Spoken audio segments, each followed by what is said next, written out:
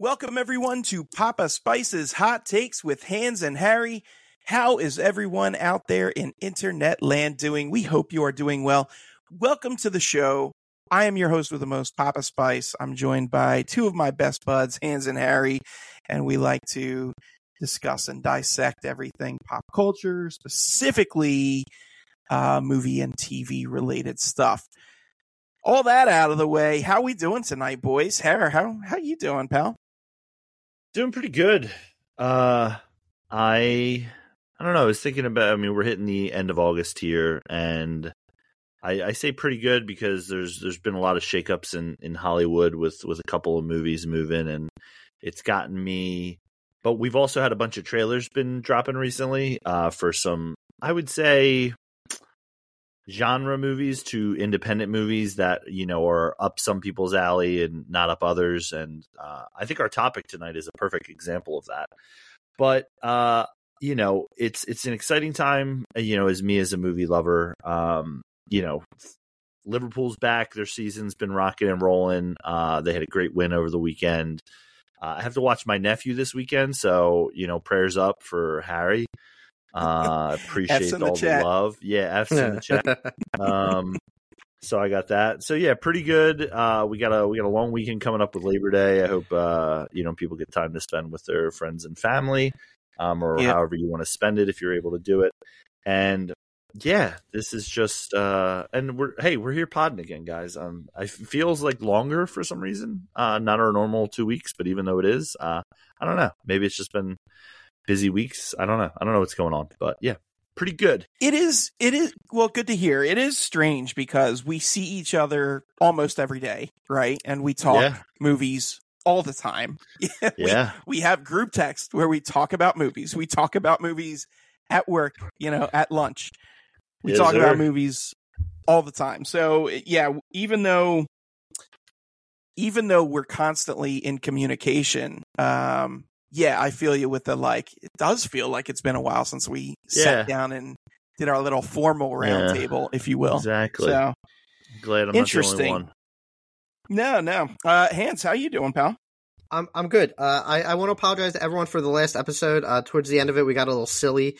You know, I know we talked. I want to apologize for anyone who's currently in a relationship with a turtle. I'm sorry. I did not mean, you know, we were just having a good time. Oh my goodness. I know us three had some discussions afterwards, and I feel like, you know, I should take back what I said. I do apologize for anyone. Love is love, baby. Love is love. So if you have, you know, you're in a relationship with a ninja fighting turtle, then I hope everything for the best. Hey, you're gonna have a chance to redeem yourself tonight. I will say that based off of our topic. So well, I'm just gonna say something. It was well picked. I'll just leave it at that for in a little bit. So yeah, we'll get to that. Loud and clear on the last pod. I know. Right on, brother. I know in some of the suggestions I saw a theme, and I'm like, wait a minute. I feel like I'm getting backed into a trap. Yeah, doing good. Like as Harry said, we're at Labor Day. We're at the pinnacle of movie releases, where you know, Hollywood throws the best of the best out in August, as we saw with a few movies that just came out with Blue Beetle and Gran Turismo. You know, he's being facetious, folks. Of course I am. Of course I am. Yeah, this is normally. I will say normally this is the dumping ground. It used to be the dumping ground, but August, that first week of August, it usually goes to like some kind of you know, I won't say underachieving, but it's an underdog superhero movie, and Blue Beetle got it this year. But I'll talk about that in a little bit.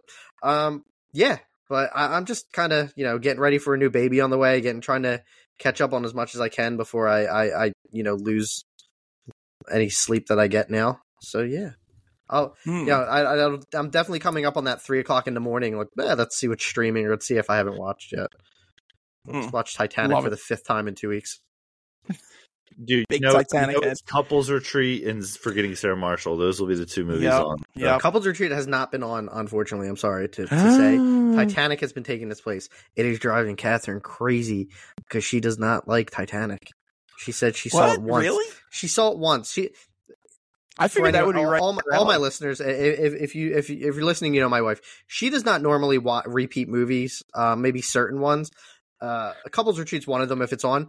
she probably watched Titanic once when it came out and never had the desire to see it again.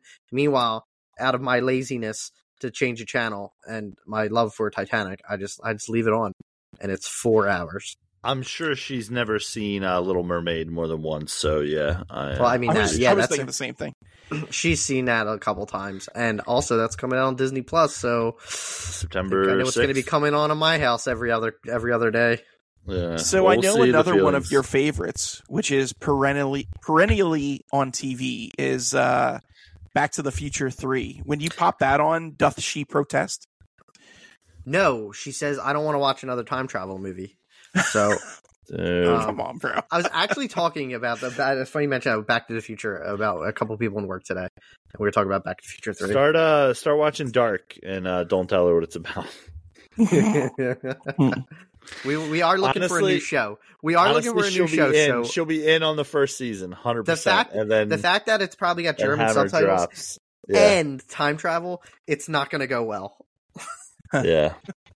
I still got to get on the Dark train. Well, glad to hear that you are doing well. I myself, I'm doing okay. I am almost finished with my Summer of Samurai. I have one film left to cap out the month, which I'll watch tomorrow. And all told, that'll be 41 samurai movies over the course of, I think, starting in May. Now heroes wear capes.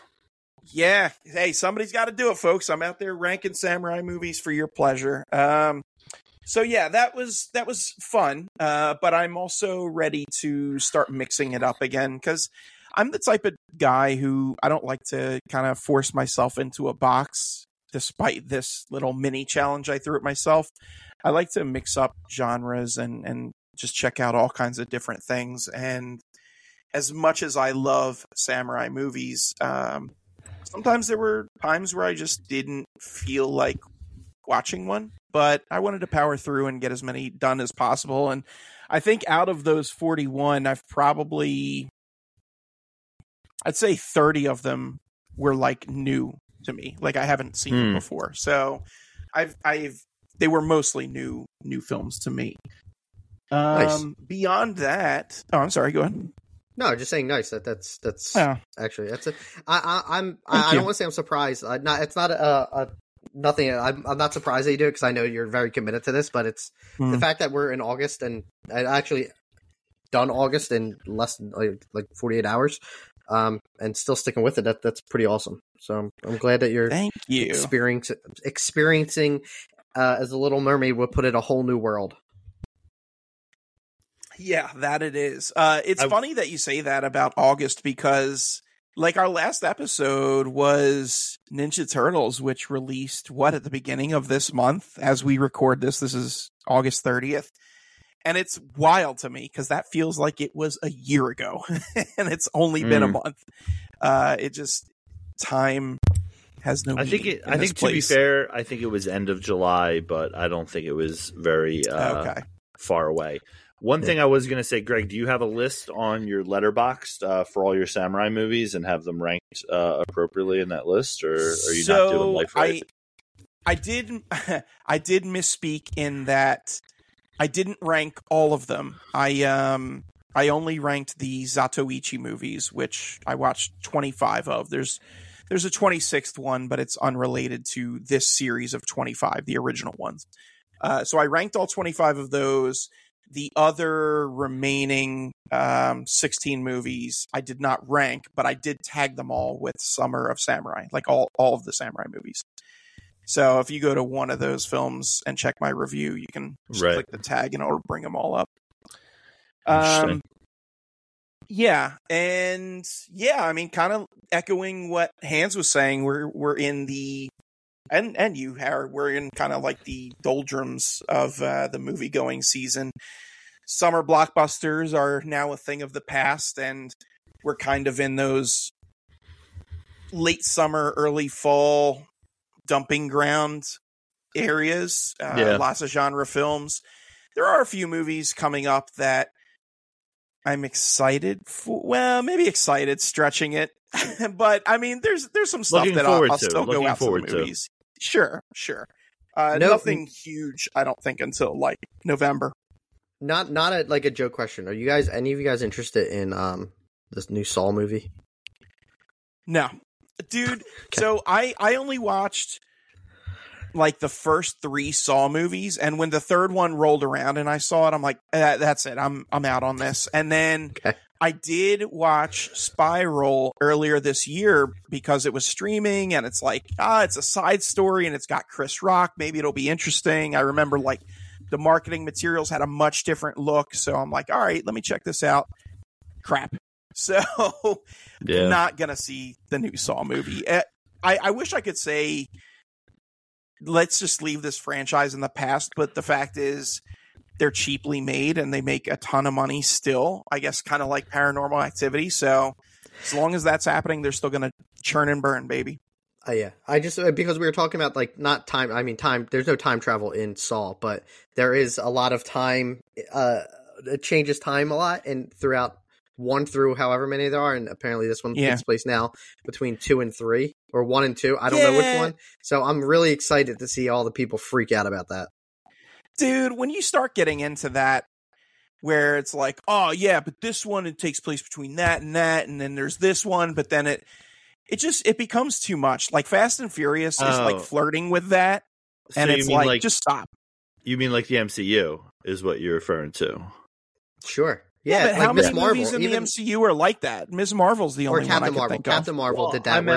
Captain Marvel. To like, yeah. Well, I mean, you could look at something. I mean, I know you guys didn't watch it, but Secret Invasion. I guess you could say, where do things jump into it? Yeah, I mean, I don't know. No, I hear you. I mean, listen, you know how much homework you probably have to do. I mean, I guess you might just have to watch 2 movies, but like to go into this movie and be like, oh, there's another Saw movie, and then for it to start and be like, wait, what is this about? It's about one of the other 2 or in between. So yeah, I've noticed that I'm not a horror guy either. So as I've stated, I'm not gonna waste my time Googling it, but like I swore the main dude that Tobin Bell plays died in like part 5 or whatever, and this is he dies in part 3. All right, and 7 movies later, and we're still rocking with him. Like, come on, That's because he's gonna wear a backwards hat. He's gonna wear a backwards hat to make him look younger. Yeah. Sure, like he does in one of them, and Chris Rock does in Spiral. This is Saw's twin brother, Raw. Like, oh man, come on, stop. You know, it's stupid stuff like that. I guarantee, dude. He's still alive between 2 and 3, or whatever one of this takes place in. So I know. I'm sure. I can't wait to see him de-aged. Yeah. Oh my god, he looked old in the first one. Dude. They're gonna de-age him. They're gonna have teenage Tobin Bell. He looked like he was 70, and his wife looked like she was like 38. And just yeah. I mean, love is love. And that's gonna be the motto of today. Love is love. There we go. All right. Well, yeah. So that's my story, and I'm sticking to it. But I think that means it's time. You know what time it is, folks. Oh, that's right. It's time. It's time for the news. We have our roving reporter, man on the street, Chris Hanratty, coming at you with all the hot gossip. What's good, my guy? Let's take it to him. Chris Hanratty, man on the street. I thought you were going to say hot Gosling. I was like, yeah, Goss. Sure. All right. Thanks, Greg. All right. As a roving reporter, it's been kind of a slow news couple weeks. These actors and writers got to get off strike. So come on, people, pay them. Pay them. I need stuff to talk about. I can't keep talking about Blue Beetle and Gran Turismo. And on that note, we're going to go over the weekend box office. In number 1, and I apologize for everyone here, but I have to do it. Gran Turismo sped past Barbie for first place and won the race with $17.4 million. Barbie came in second place with 15.1, and our favorite movie, Blue Beetle, came in at third place at 12.2. I don't really have much to say about 2 of these movies. We've talked about, ad nauseum about Barbie and how it's still killing it. I'm just going to, I think one of us on this podcast has seen both of these movies of Gran Turismo and Blue Beetle. They have been a running joke. Gran Turismo is based on a true story that racing does exist. Apparently, that like someone did this where they played and they became a famous driver. And Blue Beetle's based on some DC superhero. That's all I know. Also a true story. Also a true story, and it's got the kid from Karate Kid in it, or I'm sorry, Cobra Kai. So I'm sorry, Ralph Macchio's the Blue Beetle. Ralph Macchio is the Blue Beetle. His villain is Kreese. I that actually probably would make me run out to see it. I've played Gran Turismo for probably the last 4 or 5 games, but I feel bad saying it. I don't really have a desire to see this movie, but I don't believe, Papa, you have not seen either of these two? No, I watched the sci-fi version, Kind of Good Turismo, and that was it. Thanks, guys. I appreciate that. They're just shaking his head. No, I haven't seen either of these. Real quick, so Grant, I do want to see both, but low priority. And Blue Beetle, I'm kind of mixed opinion on. Like, I want it to succeed partially because I really like Cholo Maridueña, the lead, who plays Jaime, as you mentioned, from Cobra Kai. But I kind of don't want it to succeed because it didn't look like a full effort was put into the movie. And it's still unclear whether this is like last vestiges of the Snyderverse or part of the new one or kind of both, because James Gunn has kind of said both things. So I don't know. It's whatever. Yeah, so as the only member of the pod who's seen both of these movies, what did you say, number 1 and number 3 in the box office rankings? I can sit here and say that both of these are solid movies. Now, as Greg had mentioned, is this run out to the theater and go see it? I would debate it based off of your preference. If you're into racing or, car racing or even video games, I think there's something to be said about Gran Turismo. Same with Blue Beetle. If you're into comic book movies, I'll just go ahead right off the bat. The Incredible Hulk, Thor the Dark World, Ant-Man and the Wasp, Eternals, Black Widow, Iron Man 3, Thor, Captain Marvel, Ant-Man and the Wasp, Quantumania, Iron Man 2, Guardians of the Galaxy Volume 2, Spider-Man From Home. If you've seen any of those, they're just as good, if not worse, than Blue Beetle. The hate needs to on stop. some of that. Okay, that's fine. I mean, listen, those are my rankings, my personal rankings. My professional opinion, where I haven't seen Blue Beetle. Yeah, exactly. So both movies surprisingly have a lot of heart. Blue Beetle especially has the family at the core, and it definitely stands out. So I would counter you, Greg, in telling you, yeah, you should see it and you should want it to succeed, because I think it's actually surprisingly a lot of fun and actually a good time. And I've had multiple conversations with people who've seen Blue Beetle, maybe 2, and they have both agreed with me that it was a good time. Gran Turismo, I'd rank a little bit lower, but again, I think it really just depends on your preference. I saw it in IMAX. Actually, I think I saw both in IMAX, and that's the way to go, obviously, if you can do it. But with, watching a racing movie in IMAX is always, I think, a help of a notch above. Kind of like watching a horror movie in Dolby, with having that sound kind of being all around you, with the creaking of the floors and stuff. So, get out and go see them. Labor Day weekend's coming up. Plans get canceled or whatever you got to do. I think it's worth heading to the cinema for. Quick question about Blue Beetle, and we haven't actually talked about this, but George Lopez, how was he in it? Because it feels like, just based off of the trailers, that like his character could either be really good or really annoying. I didn't feel the annoyingness at all. I guess you could see that. Listen, are both of these movies, gonna win Oscars for or get nominated for screenplay? No, I don't think so. Are they gonna get any awards for writing? I don't. To each their own with that. I didn't think they were as, there are moments just like I mentioned with some of those other superhero movies. But I felt like George Lopez's character was really well used. There's a point in the movie where he doesn't really have too much, he's not overwhelming, and then he kind of gets his moments to shine, I feel, at some point in the movie as well. So, and a lot of people have been raving about him in it. I was never really a George Lopez guy. I know there's a generation of kids, no, I shouldn't say kids, of people who, went to bed with the TV on only to hear the George Lopez song playing. I know it's a big TikTok thing as well. So, I know he's important for a lot of people. And I don't think it's a star-studded performance and like the Renaissance, as some people have claimed, but I think he's solid in it. He does a good job. So yeah, go see Blue Beetle. And I can't wait till Hans watches it on Max when I don't remove his login. Appreciate that. He actually says that it'll be good. Yeah, it turns out that I don't know if I'm gonna mercy watch this, but apparently the Flash just got released on the Max. So Cool. I'm can I say getting something to you drawn. right now? Yeah. If you watch the Flash before you watch Blue Beetle, you have no standards. Your standards are awful. That's not watch unfair the though, Flash. because the Flash is No. out now, and Blue Don't Beetle's care. not Flash going is to out debut now. for Don't another care. month or two. Don't I care. don't Don't have time care. to go Don't to the care. theater to watch the Flash. I can watch this. anything else. Literally watch anything else. I can watch this doing literally anything. I can put this out on the background. I'm not gonna put 100% focus on it. You're sitting in the shower. I can watch it when I go to shower. Stay in the shower, watch it. That's the way the director I can't watch intended, Blue Beetle in the shower. Just like Andy. Hands said. getting bullied into putting the Flash on only as white noise. Yeah. No, I'm just saying. Like I did with Blue Beetle.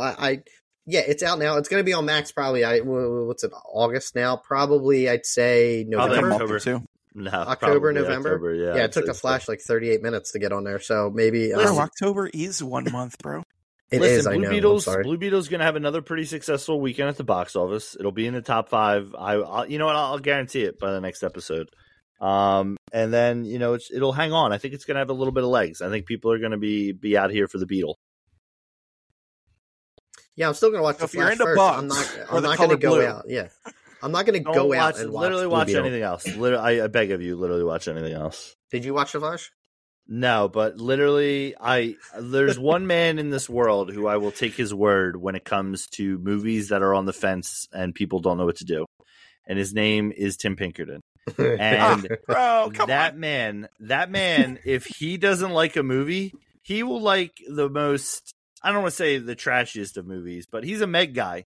So depending on your feelings on the Meg. And listen, those movies make a ton of money and they're not great, but he enjoys them. Literally came out of the Flash and said it was painful to watch. So go with God, I guess, in this situation, Hans, or whoever whoever you look to. So best of luck, Spider-Man. Okay. All right. Well, on that note, great. Yeah. What else So we we'll got? we'll just move on. Only other news that I have that just recently came out was the another big movie moved, which we were all, I know all of us, at least 2 of us were holding our breath really with the news coming up. Dune 2. I am dead. Dune 2 got delayed. We kind of had an idea it was coming. I think they said while the writer's strike was going, or the strike was going on, they didn't want to release it. It was originally supposed to come out at the end of October, and now it's coming out in March, March 15th to be exact. Not last March 15th, it's March 2024, which is almost 5-6 months that we're not going to be able to see Dune. Whether or not it even sticks to that date, it hurts. This, of course, is the sequel to Denis Villeneuve's Dune movie that came out a few years ago. I think Dune we 1, all the were Dune-ing. the Dune 2 Electric Boogaloo. But outside of that, we did get news that there's a possible of a third Dune movie depending on how this one does. I think now you look at the positives of extending Dune or extending the release date, and maybe it gives them a little more time to get some marketing out there and get some of the actors involved with it. Now, once the strike is over, but this hurts. Dune was probably my favorite movie the year it was released.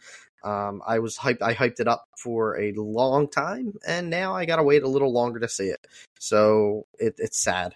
But I know, Harry, I know your thoughts. You're sad. Talk to me. Yeah. You're sad. Listen, I think it's going to get moved again. So I wouldn't even plan to be able to see it in March.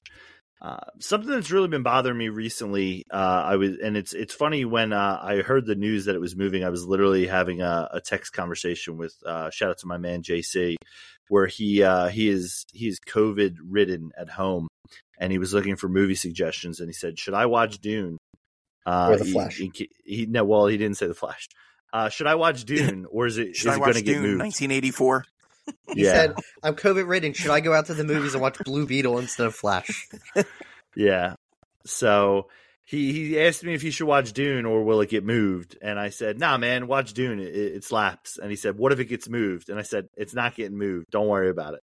And literally, I sent him a text 10 minutes later that there was on my drive home, there was a tweet alert that said Dune was postponed. So yeah, I have a feeling it's going to move again.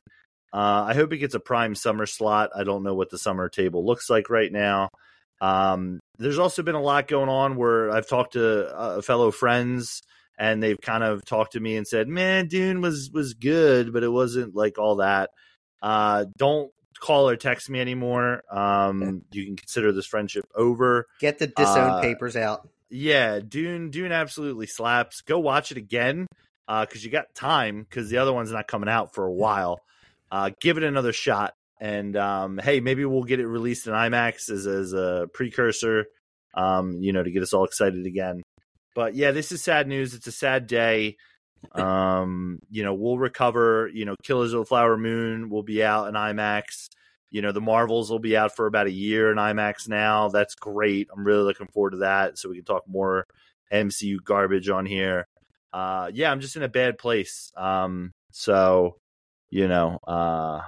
going to go to bed and cry tonight. So, Papa, I'll turn it over to you.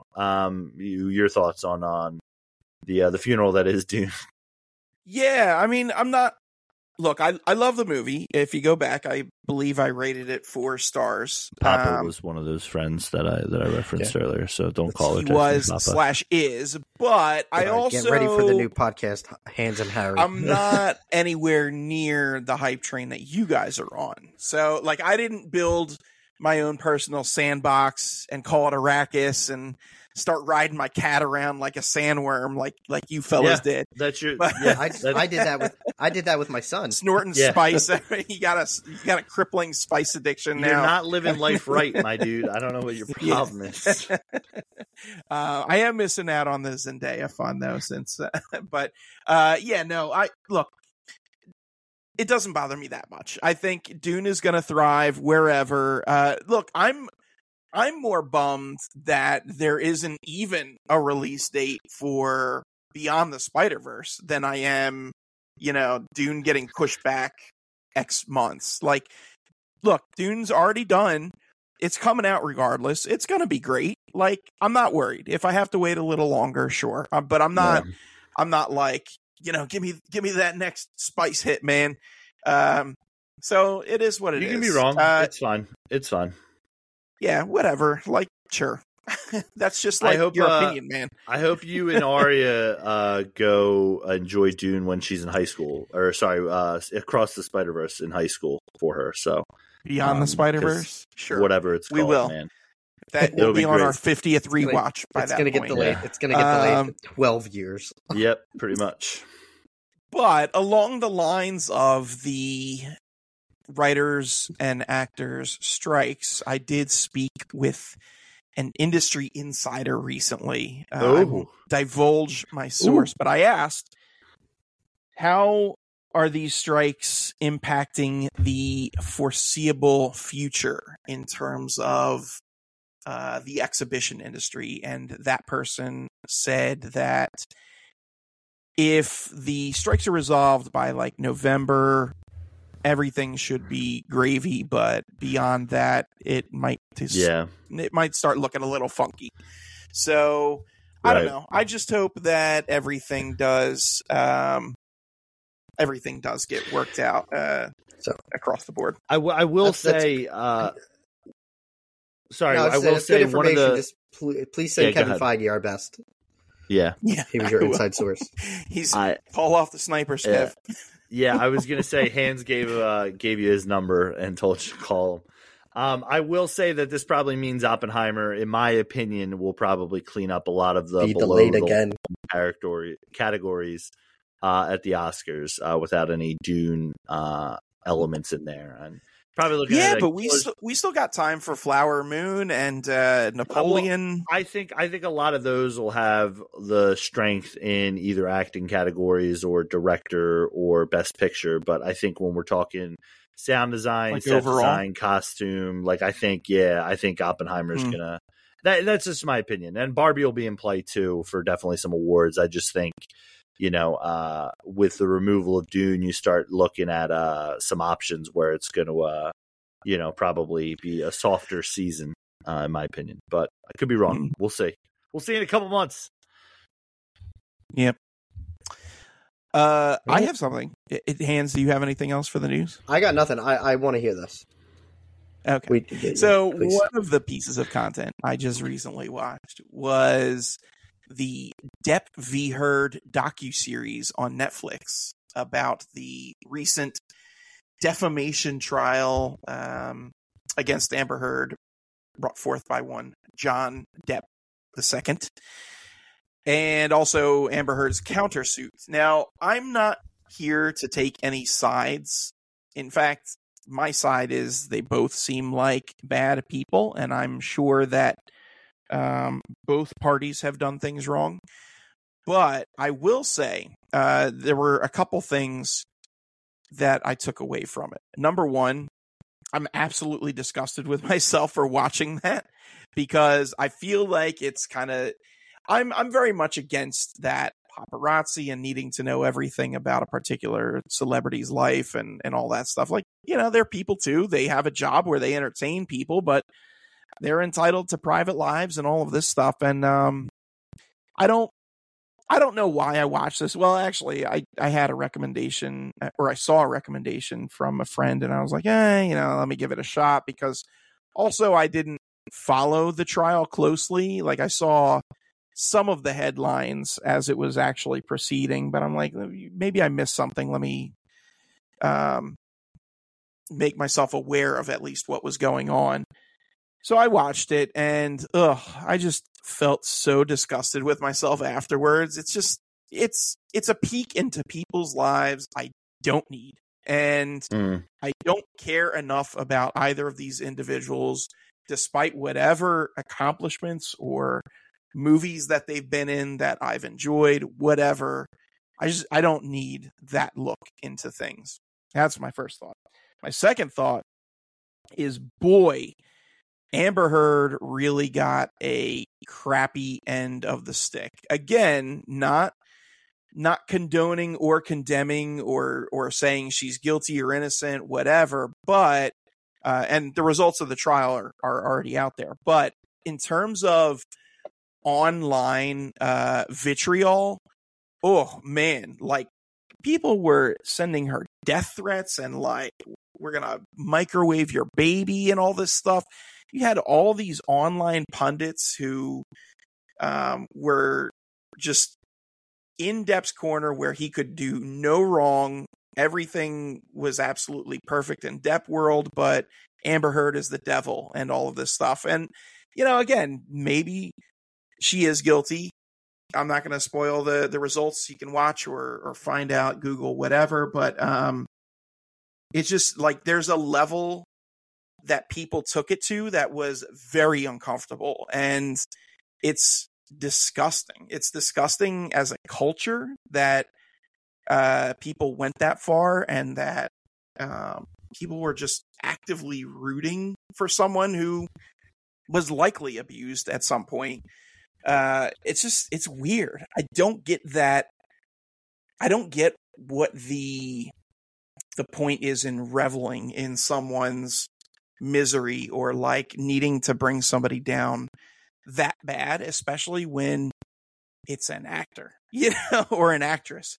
And even like outside of the courtroom, they had all of these people, and I think one time one person showed up in support of her, but far and away it was all people there to support Depp, as though he needs it.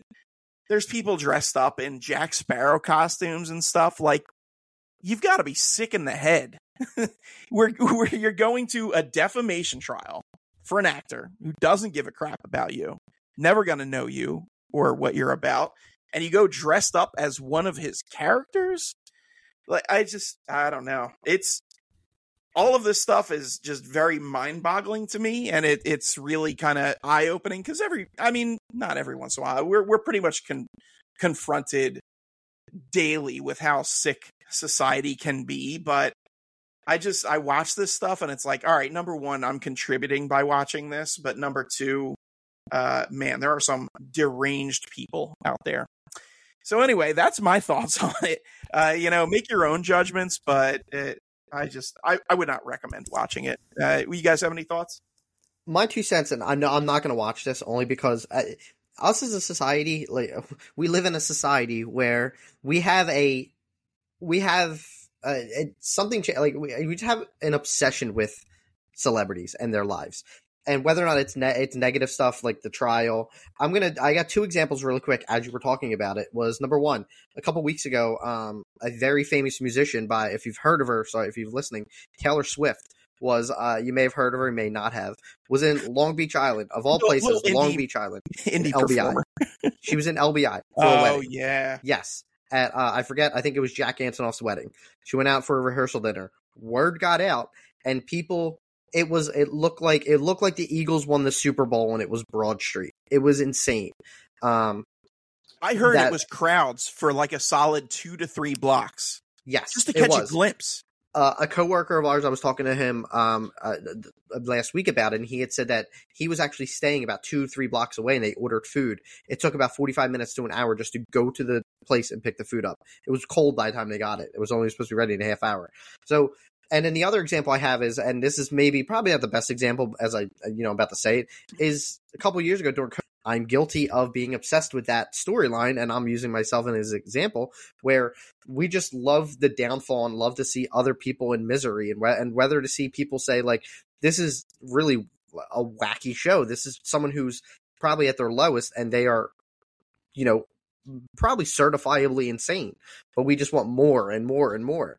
And that's the same with like the Depp and Heard trial, where it's a shame to see that a lot of people they take sides, and even if it doesn't have to be like celebrity related, it could be sports teams related or something, where if you can have right now, the Atlanta Braves are absolutely owning the the MLB right now. They are on fire. They're the best team in the league. The Phillies are probably the hottest team in the league right now in terms of recent records and stuff. But God forbid, if you're on opposing teams and you say something that, like, if you're a Phillies fan, you say something good about the Braves, it's, oh, you must not be a real Phillies fan, blah, blah, blah. Like, just, dude, like, there's this infatuation with famous people, celebrities, athletes, and it just drives me insane. So I agree with you. Like, I would not want to watch that, because as it was going on, yeah, there's some of the memes that came out with some of the stuff that happened in Amber Heard's bed, and the microwaving baby things, which I think might be a reference to The Flash. And I know. Yeah, so I've slowly grown out of that, and I don't know if Tiger King kind of changed it for me. I don't really care that much about the personal lives of some of these actors, actresses, celebrities. It just doesn't affect me anymore. Now, maybe I'll make a comment here or there, but there's people that follow this religiously and don't even see the facts. I've seen all 5 Pirates of the Caribbean movies. They're my favorite series. Johnny Depp must be in the right. Or I'm a big fan of Aquaman. I'm going to defend Amber Heard, and like, it just, that's where the mentality is, and it's just like a one-sided. It's sick. It's sick in some cases. So I agree with you where they were making threats to her, and we don't know the facts of everything that happened, and we probably never will. I'm not on that jury. I'm not on age. I don't pretend to practice law. So maybe once or twice in my life I've tried to, but And I should clarify too, because this is a civil case and not criminal. I mean, obviously the public has a right to know regarding criminal cases, but yeah, as a civil case, even if it has criminal elements in it, which, you know, there were purportedly some, it just doesn't belong in the media. Yep, agree. Hair? Yeah, I mean, I don't have too many thoughts. I think you said a lot of good things there, Greg, and you too, Hands, in regards to it.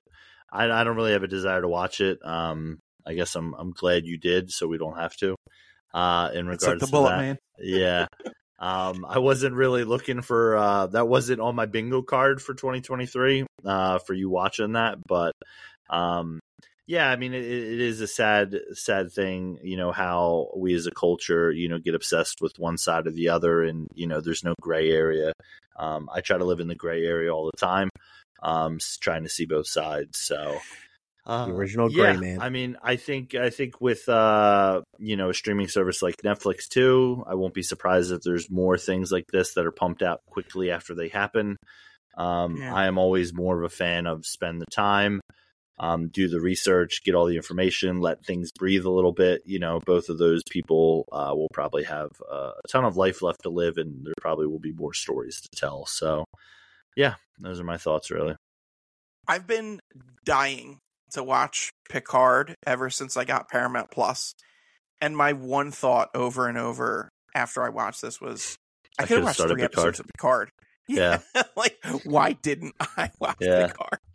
Could have went out to the theater, saw Blue Beetle too. Come on, man. Well, yeah, that's a little trickier, but sure. Yeah. All right, Hands, what do you got for us? So, here's the thing. I got a bone to pick with one of you guys. Uh-oh. All right. We're going to talk about a couple movies later. One of you guys picked a 2-hour movie. The other guys decided to pick a 2-hour and 33-minute movie. Ooh. All the difference in the world. It's a long time. That is a very long time in movie world for me. I watched the movie last week. It was an hour and 28 minutes. It was amazing. But I watched a 2-hour and 33-minute movie last night. As a parent, don't really have that much time. I got to use the late hours into the night past midnight. Normally. I'm sorry. I'd probably wake up. Harry, I'm not going to say it was you, but it was you. I woke up this morning. Normally, I'd feel pretty tired. Get a little, not that much sleep. But our friends at Magic Mind, they have a little bit of a product that will help with some of that grogginess they have in the morning, that stress, that when you wake up, you have that caffeine, and some people have that 6 or 7 cups of coffee before they get the day going. Magic Mind doesn't make you do that. So I usually wake up, I have my Starbucks in the morning.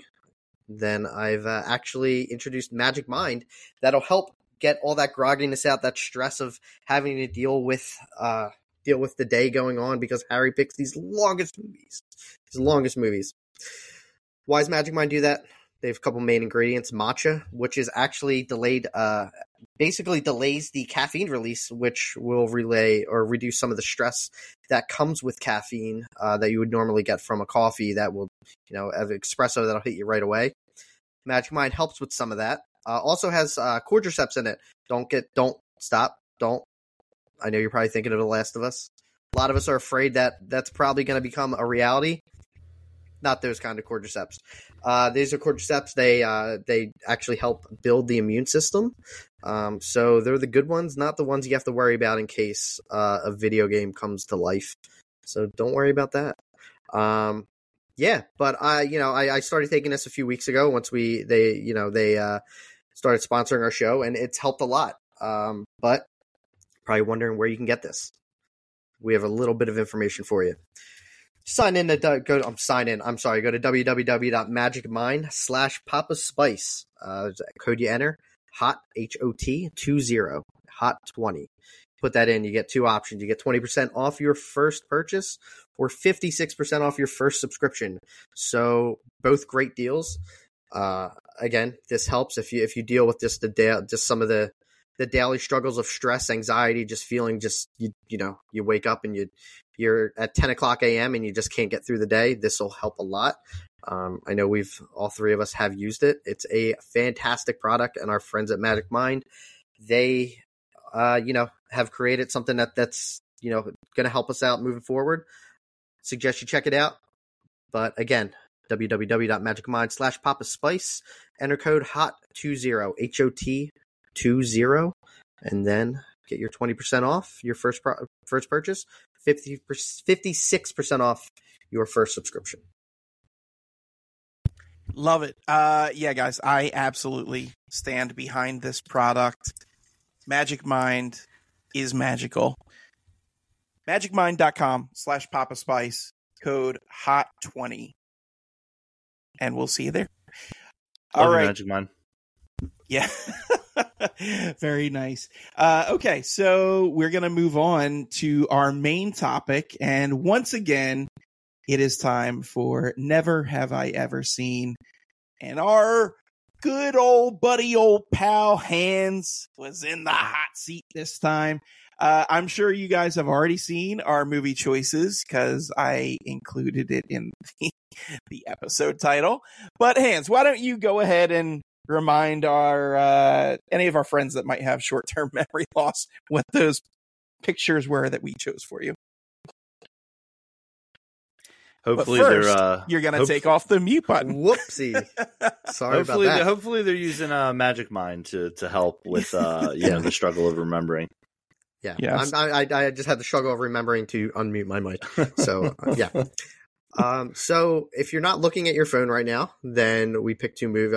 Greg had picked Bram Stoker's Dracula from 1992, which is I'm just going to throw it out there, that 2-hour movie that we were just talking about. And Harry picked Denis Villeneuve's, as we just mentioned, Dune's Prisoners from 2013.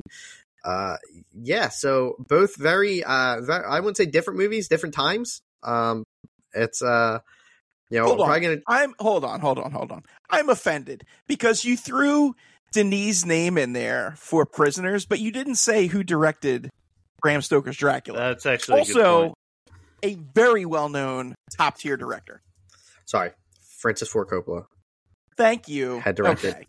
Sorry, for all you confused, Bram Stoker did not direct this movie. It was Francis Ford Coppola. Right. Apologies. Francis Ford Coppola's Bram Stoker. Yeah, Bram Stoker's Dracula. It flows. It's nice. I'm sorry. I apologize for that, Greg. But yeah, we're going to start off with Bram Stoker's Dracula. A couple of things about this. I don't even know where to start with this movie. This was this is a movie based on the story of Dracula, starring Gary Oldman, Winona Ryder, Keanu Reeves, Anthony Hopkins, who for a little bit I didn't even realize was Anthony Hopkins. I thought it was Marlon Brando. And even Carrie Elway shows up for a little bit, which I didn't know. These people, I knew like the main hitters were in it, but I honestly didn't know Anthony Hopkins was going to be in this. Surprisingly, I've never seen this. Now, I mentioned this before, I'm not into the horror genre. I wouldn't really classify this necessarily as horror. There are horror elements, but after watching it, I wouldn't say this is a scary movie. It's quite a romantic movie. There is some heavy romance in this movie. It starts off, the story of Dracula, who is a great warrior prince, and he goes to battle one day, and by viciously impaling everyone, which opens with a on behalf of the church, so it was all good. Yeah, of course. So he did it in God's name, so that was good. Yeah. Impaled just a whole group of people, and as he's in battle, a word gets out that which is falsely given to his wife, girlfriend, lover, romantic interest, Winona Ryder, Elizabeth.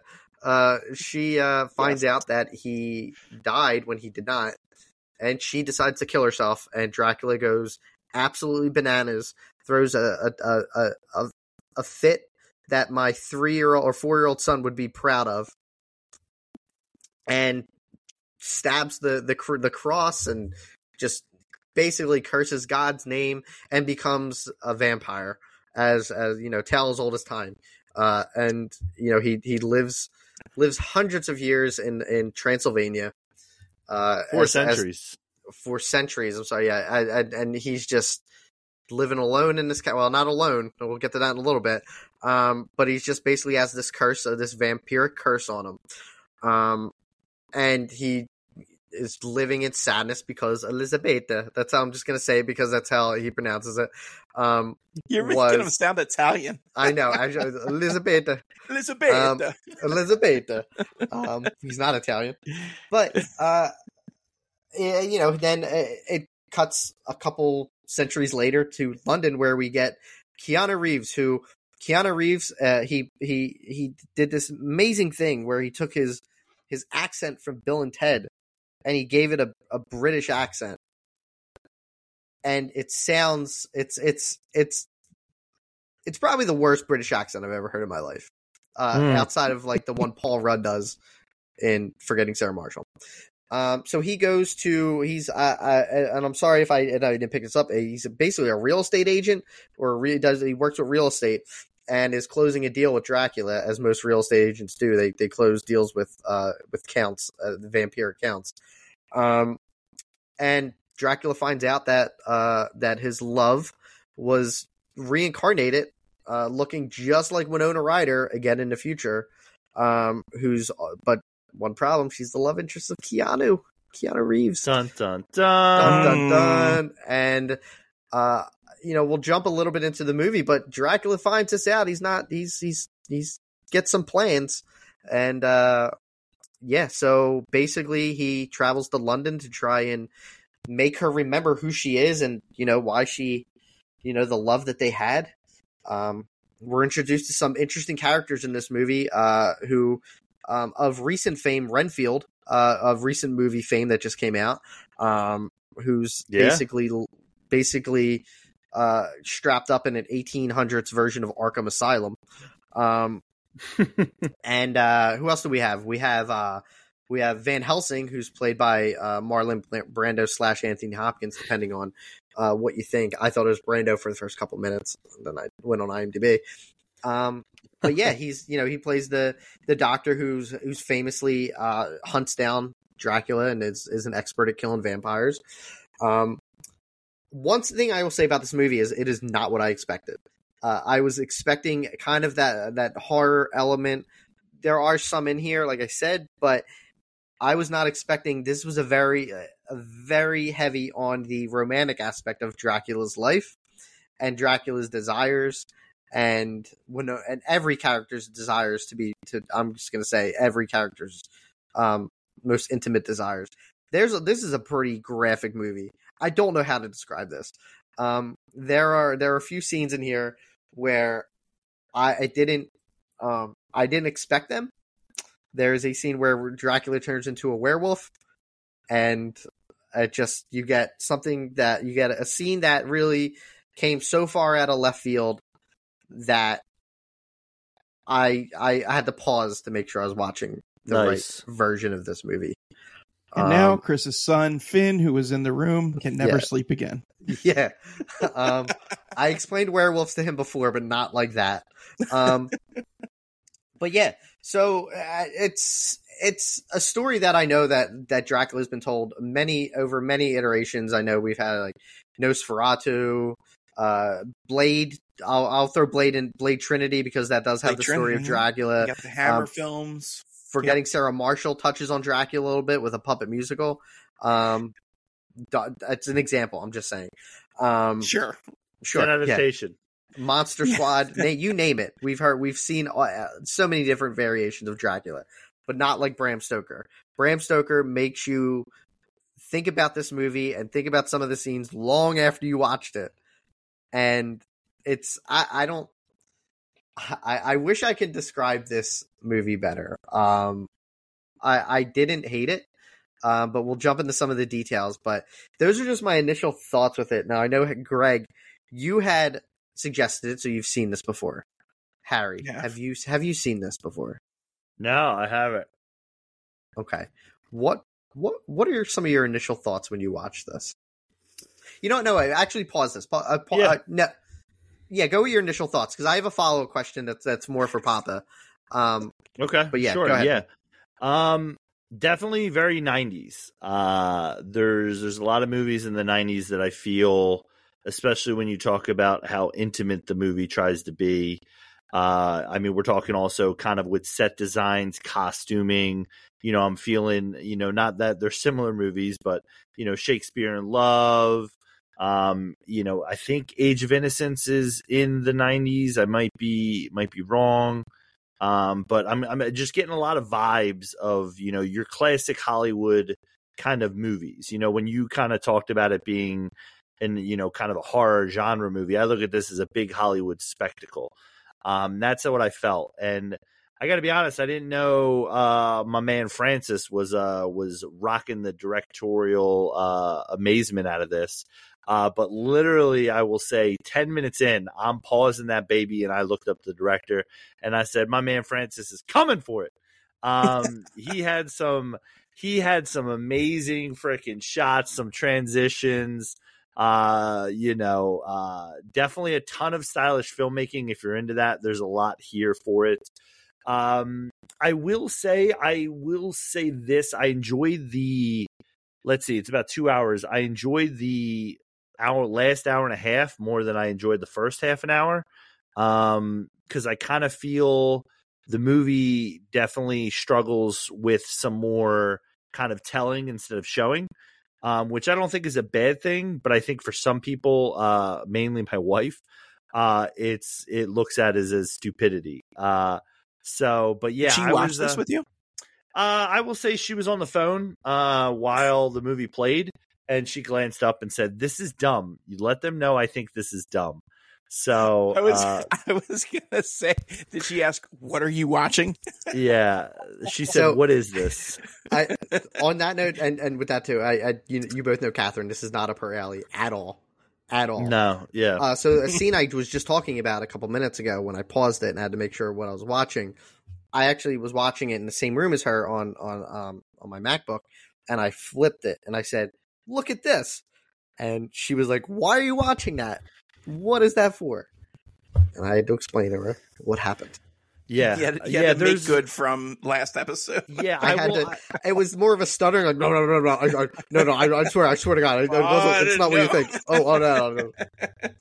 I will say another just initial reaction. I was really happy to have subtitles. I can't imagine seeing this in a movie theater back in '92. I mean, listen, hopefully the sound was still good, but geez Louise. I will say it makes really good use of the sound and a lot of the sound effects, which I think Hanratty has hinted at. It's not all dialogue, folks.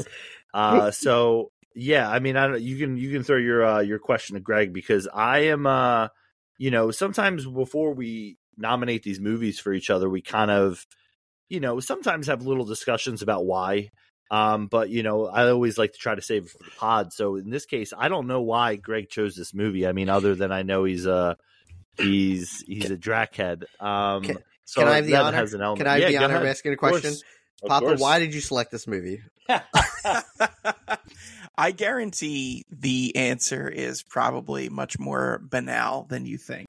I chose this movie because spooky season is upon us now that summer is over, and this was one of my go-tos that I watch every year. We're still you in guys August, both said you hadn't seen it, and I figured if nothing else, the allure of both the cast and Francis Ford Coppola directing, you guys would be agreeable to. Oh, so. Can I also mention really quick? My man Hansden mentioned Richard E. Grant, Billy Campbell of Rocketeer fame. Is the star of The Rocketeer. Tom Waits. Wait a minute. I didn't even realize that. Yeah, that was my man Quincy. Pour one out for my man Quincy. He played Quincy. Oh, man, I love The Rocketeer too. I missed that name. Yeah. No, it's okay. I mean, listen, it's I wouldn't say a hugely lit movie. No, it's not. I mean, so Carrie Elways and Quentin, like a couple people could I didn't even know who it was. There's a scene I'm going to talk about later, which I think was probably one of the funniest things I've seen in a movie in a long time. I didn't know who the character was that it happened to. I will say when Homewood, Quincy, and what's his face, Dr. Jack are running around, I got to be honest. You could have told me and paused it and said, "Who is that?" And I would say it's one of the three of those guys during some of the scenes, which I don't think is a bad thing. But it just goes to show how, like, even just those three guys kind of get mixed in together there. Yep. Okay. All right, yeah. So, Papa, thank you. I'm not going to say this was a very interesting choice because, like I said, I haven't seen it. And this is a very popular movie that's been around for where are we at 30 years now. Holy cow! I know. I actually have seen part of this movie. Looking back, there was one scene that for some reason stuck in my mind, and I knew it was more like not Mandela effect, but I know I saw it somewhere. Was the scene where Jonathan goes and crosses that fire gate, or the fire gate or whatever it was, the gate of fire, and the carriage goes right through it. I knew that in my mind. I've seen that before, and I don't know where, and I have no idea. And turns out that there we go. I found it. Now my life's complete. Now listen, I will say this before Greg jumps in with his takes on what he enjoyed, or listen, I'm not gonna say I side with you on this, Hands. I think, as per usual, I'm somewhere in the middle on this in regards to my feelings. But I will say there was a lot with this, especially in the opening 30, as I mentioned, which I wasn't. It kind of had some Romeo and Juliet vibes to me. Did you get that? Yeah.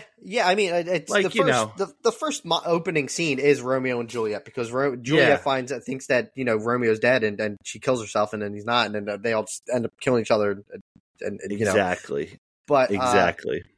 I kind of got that. That's definitely like Shakespearean vibe. From that story, but yeah. I was vibing with the score, though. I'm not gonna lie. In regards to that, the score was pretty sick for it. And listen, my man Francis Ford, he was on one. I gotta tell you, throughout, like, there's definitely a stylistic choice with this, as I mentioned, with some of the I guess I don't want to say designs of the movie. In regards to like the choices he made, but he makes some choices, and I'm actually for it. Some of it, like I said, it goes to kind of the show don't tell in regards to it. But yeah, that might be the case there. So, all right, I'm just gonna go ahead and say something, because I know I'm probably gonna end up being crucified for saying this. I'm like, in terms of Francis Ford Coppola, like I can't really talk on his style, because I don't think I've actually seen a lot of the movies that he's directed. As a film fan, it's hard to say. I've seen The Godfather, but I've never seen Godfather 2, and I'm shunned for that, for whatever. Don't listen to the people. But like, what are some other movies they did? Like, he did like Lost in Translation, I believe, right? Was that him? No, that was his daughter. But that's right, good shout. Sophia. Yeah. Okay. Yeah. I knew his name was attached to it, but like some of the director, like some of the stuff as I'm looking up as a director, I've heard of them. I don't know if I've ever seen Apocalypse Now. I've never seen Godfather 2. The Conversation. Nope. You never saw that one either. Nope. The Conversation. As far as I know, the only conversation I know is the one that me and you are having right now. Right. Yeah. So I'm sorry. I just looked up a gem, which was Robin Williams' Jack, which, if you have not seen that is not something you would think Francis Ford Coppola would direct. That is something that Adam Sandler or someone from his crew would direct. Interesting. So yeah, but I mean, he's definitely made some choices in regards to that. But I feel, for me, with sorry, what I was going to say is I would say this: I haven't seen all of his movies in what am I trying to say here? I haven't seen all of them in full. Like, I've never seen The Conversation. I've seen Apocalypse Now. I don't even know which cut I could tell you I've seen of it. So like, there's that element to it. But he definitely has a style and a sense with the camera. Like, even though I think you're probably, listen, spoiler alert, I think you're the one who's the most down on it. But I also think that, for me, there's definitely some stuff with that where, like, I just look at some of the design choices, and I mean, listen, I'm gonna spoil it here. This movie won some Oscars. Did that shock you? Did that even shock you that it was nominated for some Oscars? So that was actually on my. I wanted to check of some like what kind of Oscars are we talking about? Don't tell me this was nominated for Best Picture. Here's the thing. I think when I mention what Oscars that it's nominated for, you won't be surprised by. So it won for Best Costume Design.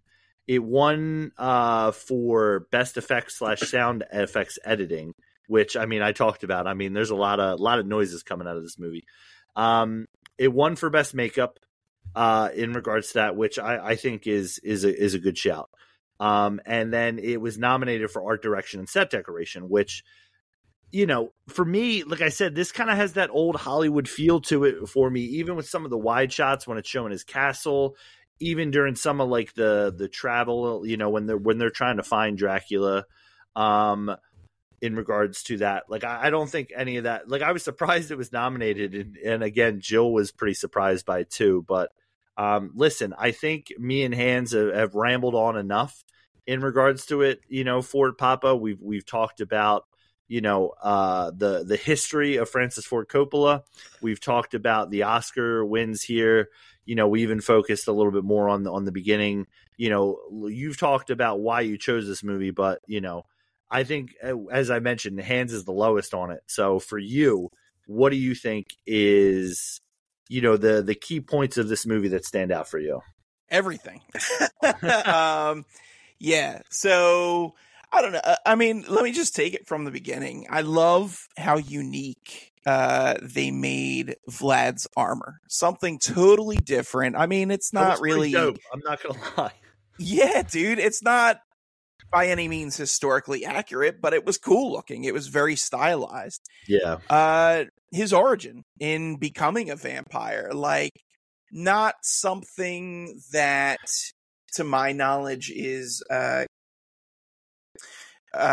guess, similar to any other iteration of Dracula, but I absolutely loved it. And Oldman acted the hell out of that scene, dude, when he comes in and sees Elisabetta is surrounded in a pool, having been fished out of the river depths. He just loses it and starts cursing at the priests and forsaking God. And it's like, whoa, all right. So absolutely loved that. I will say, Keanu, look, by far and away, that is the weak point of this movie. He's got wooden performance.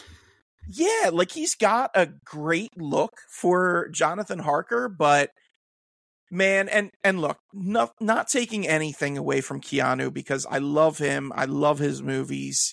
Seems like a genuinely good dude, but this performance was bad. Wish she could have made this like 10 years later. Wish she could have made it like 10 years later. Yeah, for sure.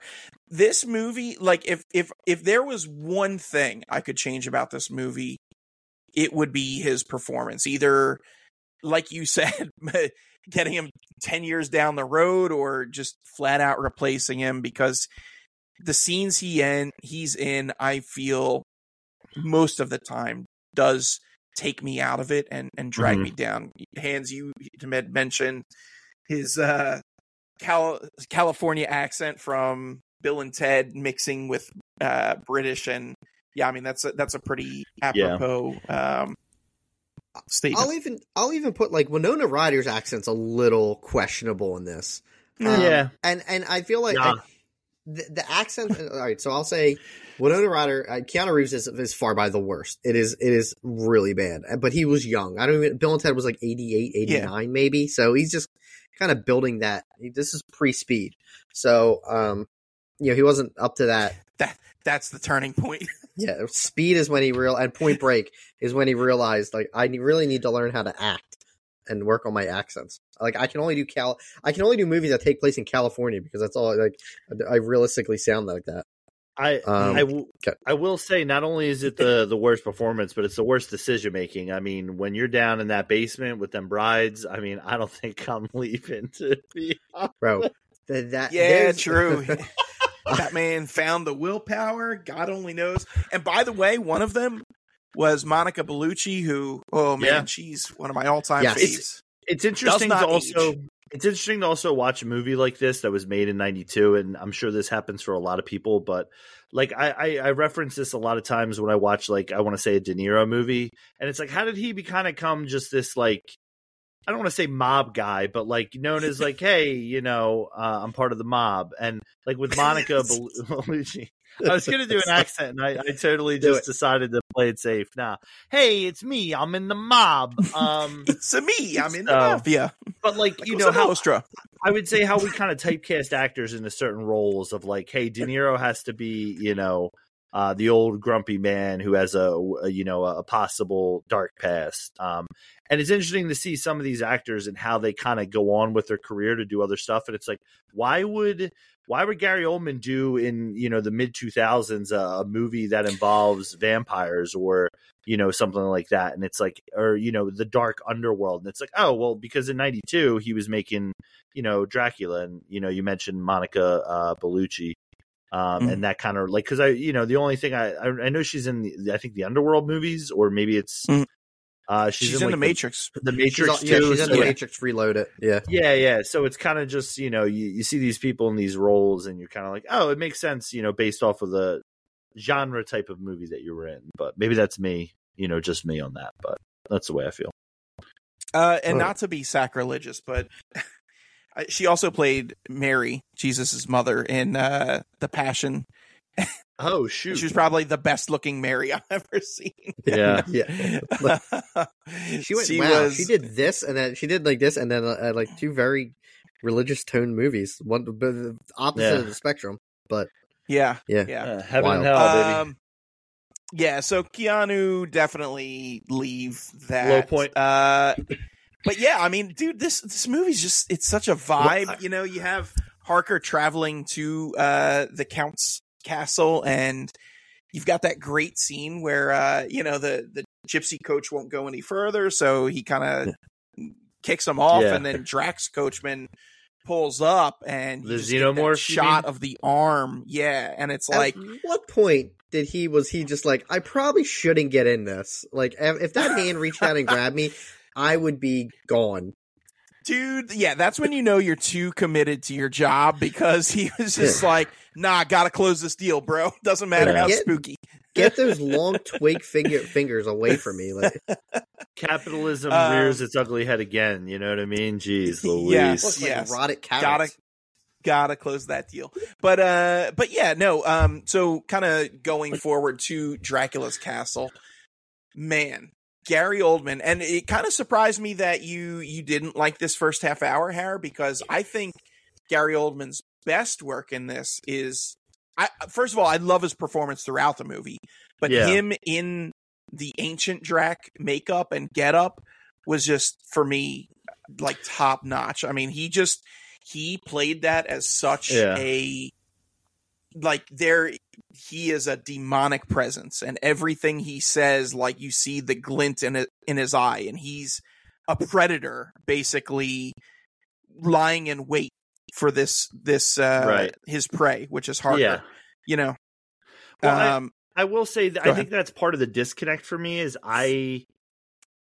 there was an element of like not knowing, like, okay, do I know what Dracula does? Yes. Am I familiar with the lore of Dracula? And I think this is like when you get a director like Francis Ford Coppola, and like I read some, trivia or, history of it. Like, I think he had the entire cast like sit around for 2 days reading the book in regards to this. So like there's definitely some commitment to the bit, which I think for me is a little bit where it's cool for you.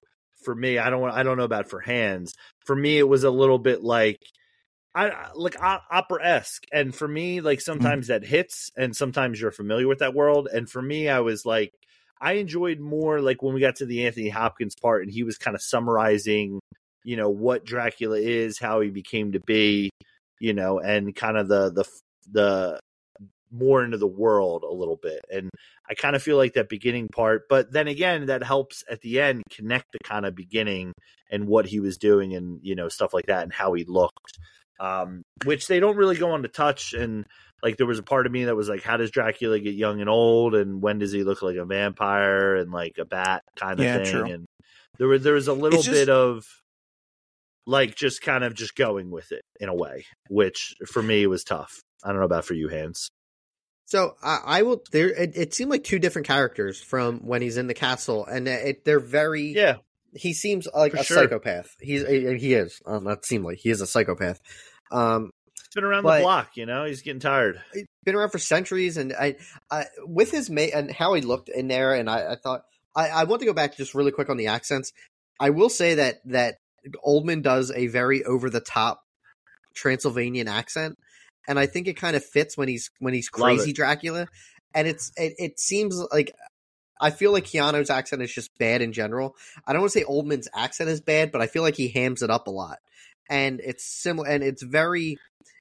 How like dare you? Whoa, I want to like. I think it's the best version of that voice, because like when you hear people like Count, this is a terrible example, but like Count Chocula talk, he talks like whoa, like, or like the Count from Sesame Street. They all have that similar tone, but I feel like this is the best. Bro, you are driving a stake right through my heart. No, right I'm not. I'm with not your saying words. that it's. I'm not saying that it's. I'm sorry, and I apologize. I don't want to say that it's bad, but I feel like it's like very like he hams it up to a point where it works. If that makes sense. Like I don't hate it. It just seems. I don't know. I think maybe you just think the accent's funny. Maybe.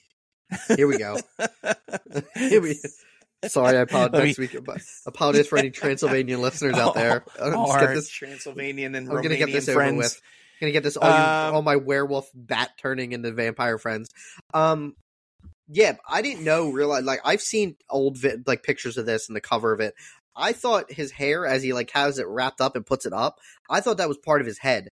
And honestly, I didn't realize. I didn't know that was hair. I didn't know. I thought that was what his head looked like. So I was really happy and literally creeped a out. butt head. A butt head. He had a heart head. His head looked like a heart. And Chris Hanratty, who just admitted he's never been around any type of long hair or had long hair in his life. No, I apologize. Sorry, let me get this one out of the way. I apologize to anyone with long hair. No, I'm just, it's just, Hands apology tour 2023. I dig it. No, but I didn't know that. And again, I'm only basing this off of the cover of a DVD or whatever it's on. So sure. I didn't realize. So I'm glad to find out that it was actually hair. But then when he transforms into young Dracula, it's like he's more of a romantic, where he's pretty like, sly, and he's like, trying to, it's like sweet talking, and he seems more in control. To an extent, he seems more in control and less. He seems more of a romantic, where Castle Dracula is just trying to. He's a nutso.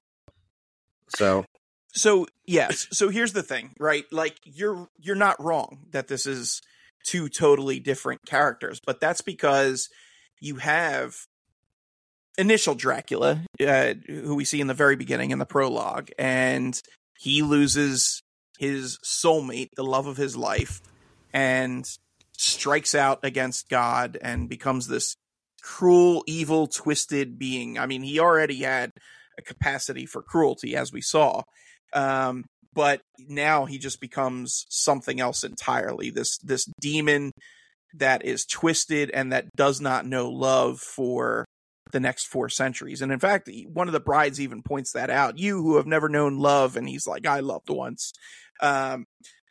So yes, but then as we get into London, we see that transformation, because all of a sudden his soulmate, he finds living in the modern day, almost reincarnated. So yes, he's full of life, and don't get me wrong. I mean, he's still serial killer-esque and, using control, and vicious means and everything, but somewhat softened because he thinks he's got the love of his life back.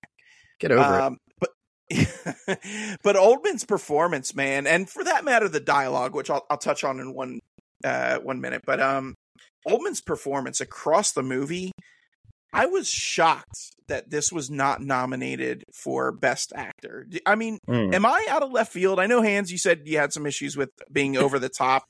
Harry, could you see this getting a Best Actor nom? Because I thought he was fantastic. Yeah, I mean, there's definitely an element with it, as I mentioned, that, is old Hollywood. And he's definitely kind of your central performer in this movie. So I wouldn't say there's a reason not to, or at least a nomination. I'm going to look up really quick while Hans gives his opinion in regards to who were the nominees that year to see if we can maybe make the case for Gary to be involved in there. So Fair. I all right. I don't want to say I did say this. It's not a bad performance. I just thought Oldman this is early in his, I guess, career where he's just starting to become more of a household name for. I don't know what he really did before this. I'm trying to think of some of the more famous movies that he's done. I tried to look it up, but I think this might have been his big intro into, I guess, American cinema. I almost confused him with Hans Gruber from Die Hard, because I knew that was like his first role and he was like 40. No, because I thought this was Oldman's first movie, but I mixed it up with Alan Rickman. I could see that being see him being nominated, because it's not. I think the silliness comes out with the Castle Dracula, the old Dracula. I think it really shifts gears once he becomes young Dracula and he's in London. I think I'm not taking anything away from his performance at all. I think he does a great job with what he's doing.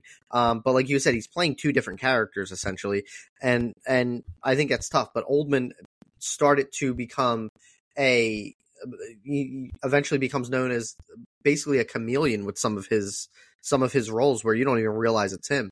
I think I didn't realize it was Gary. I knew he was in it and he was Dracula, but looking at when he's old Dracula, it's hard to tell.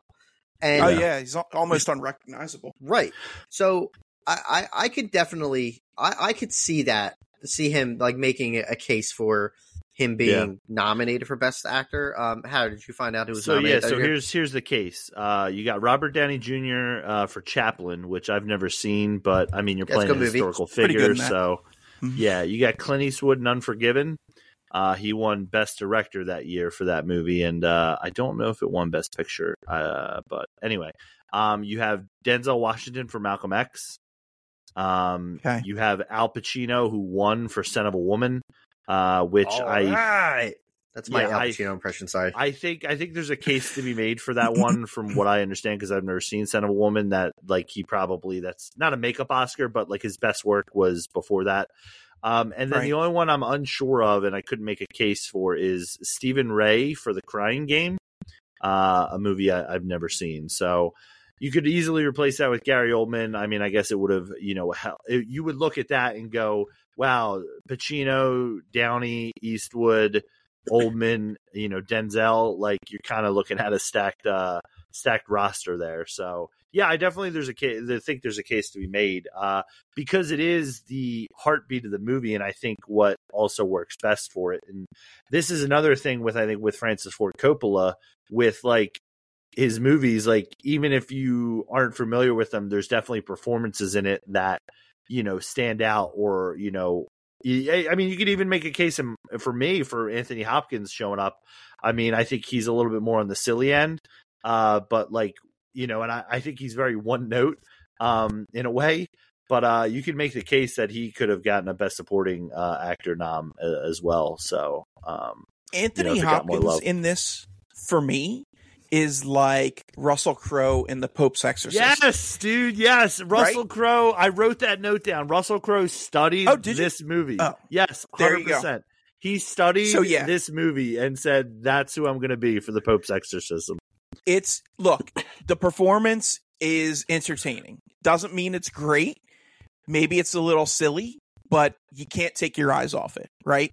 Yeah. So I totally get that.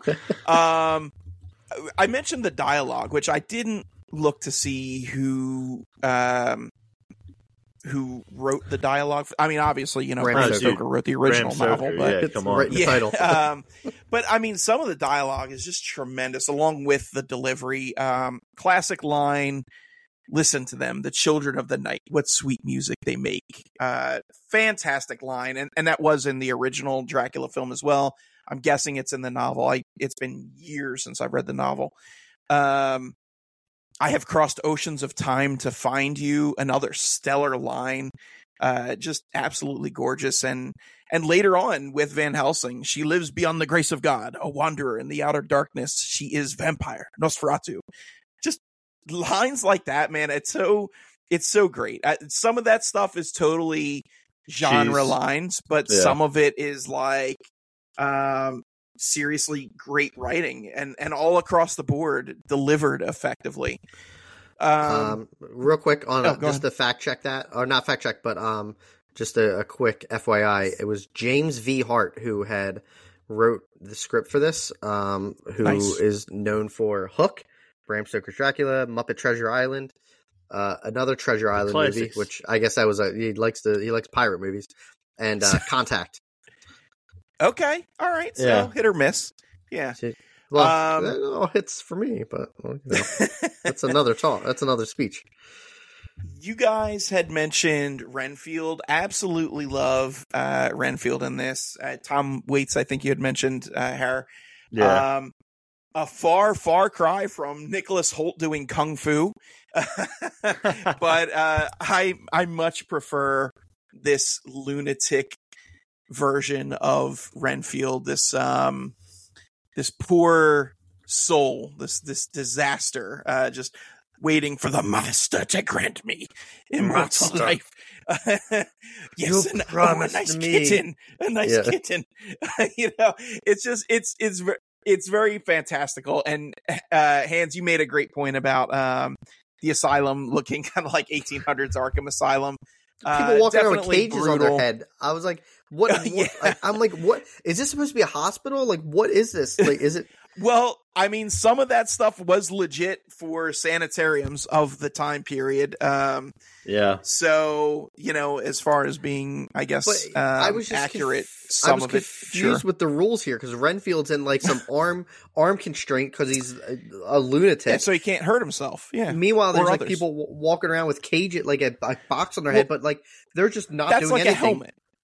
It's like a helmet. Those were the guards. That's like a helmet. Yeah. So somebody can't just punch you. They're punching the cage. Okay. Or likewise, people can't bite you. It's very outdated. Well, all right, but yeah, no, perfectly dated for the the late 1800s. Yes. But now I was like, are they crazy? Or are they like, what is happening here? But it just reminded me of like Arkham Asylum. Yeah. So Renfield, I loved the Oscar stuff we talked about. I think it was total miss for Best Actor for Oldman, Best Art Direction and Set Direction nom. Perfect fit. Best costume design, perfect fit.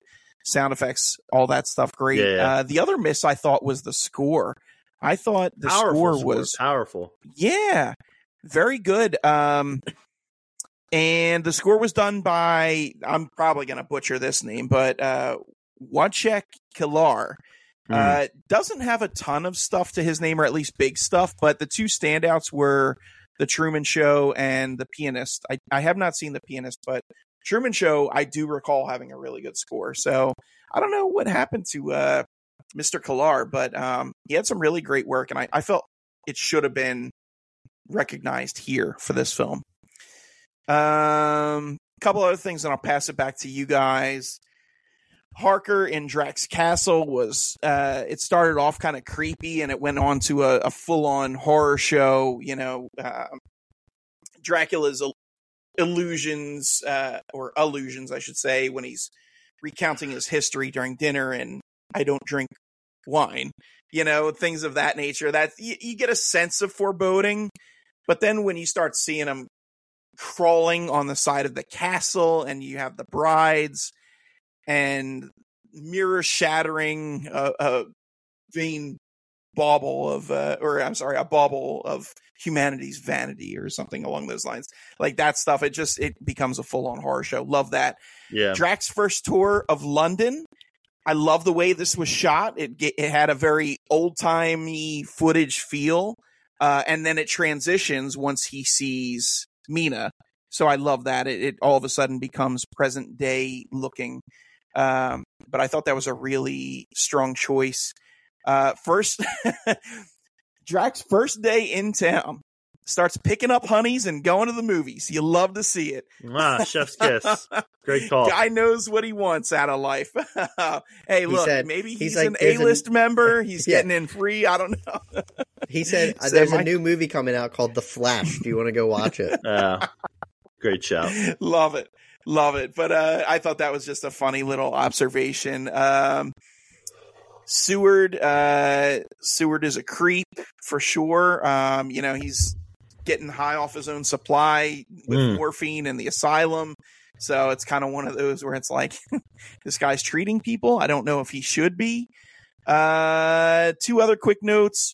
We see the wolf attack. The wolf, not really an attack, but it escapes. It breaks loose from the jail, the zoo.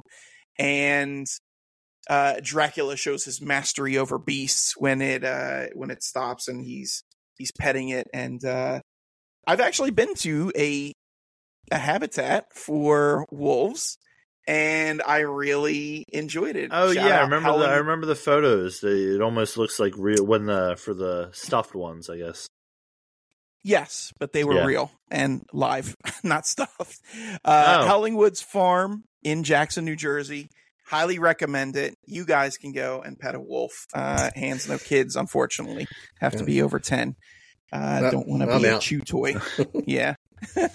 But yeah, no, that was pretty cool. And the last thing I had before I pass it back to you guys for now is young Harker, Keanu Reeves with the gray hair is an absolute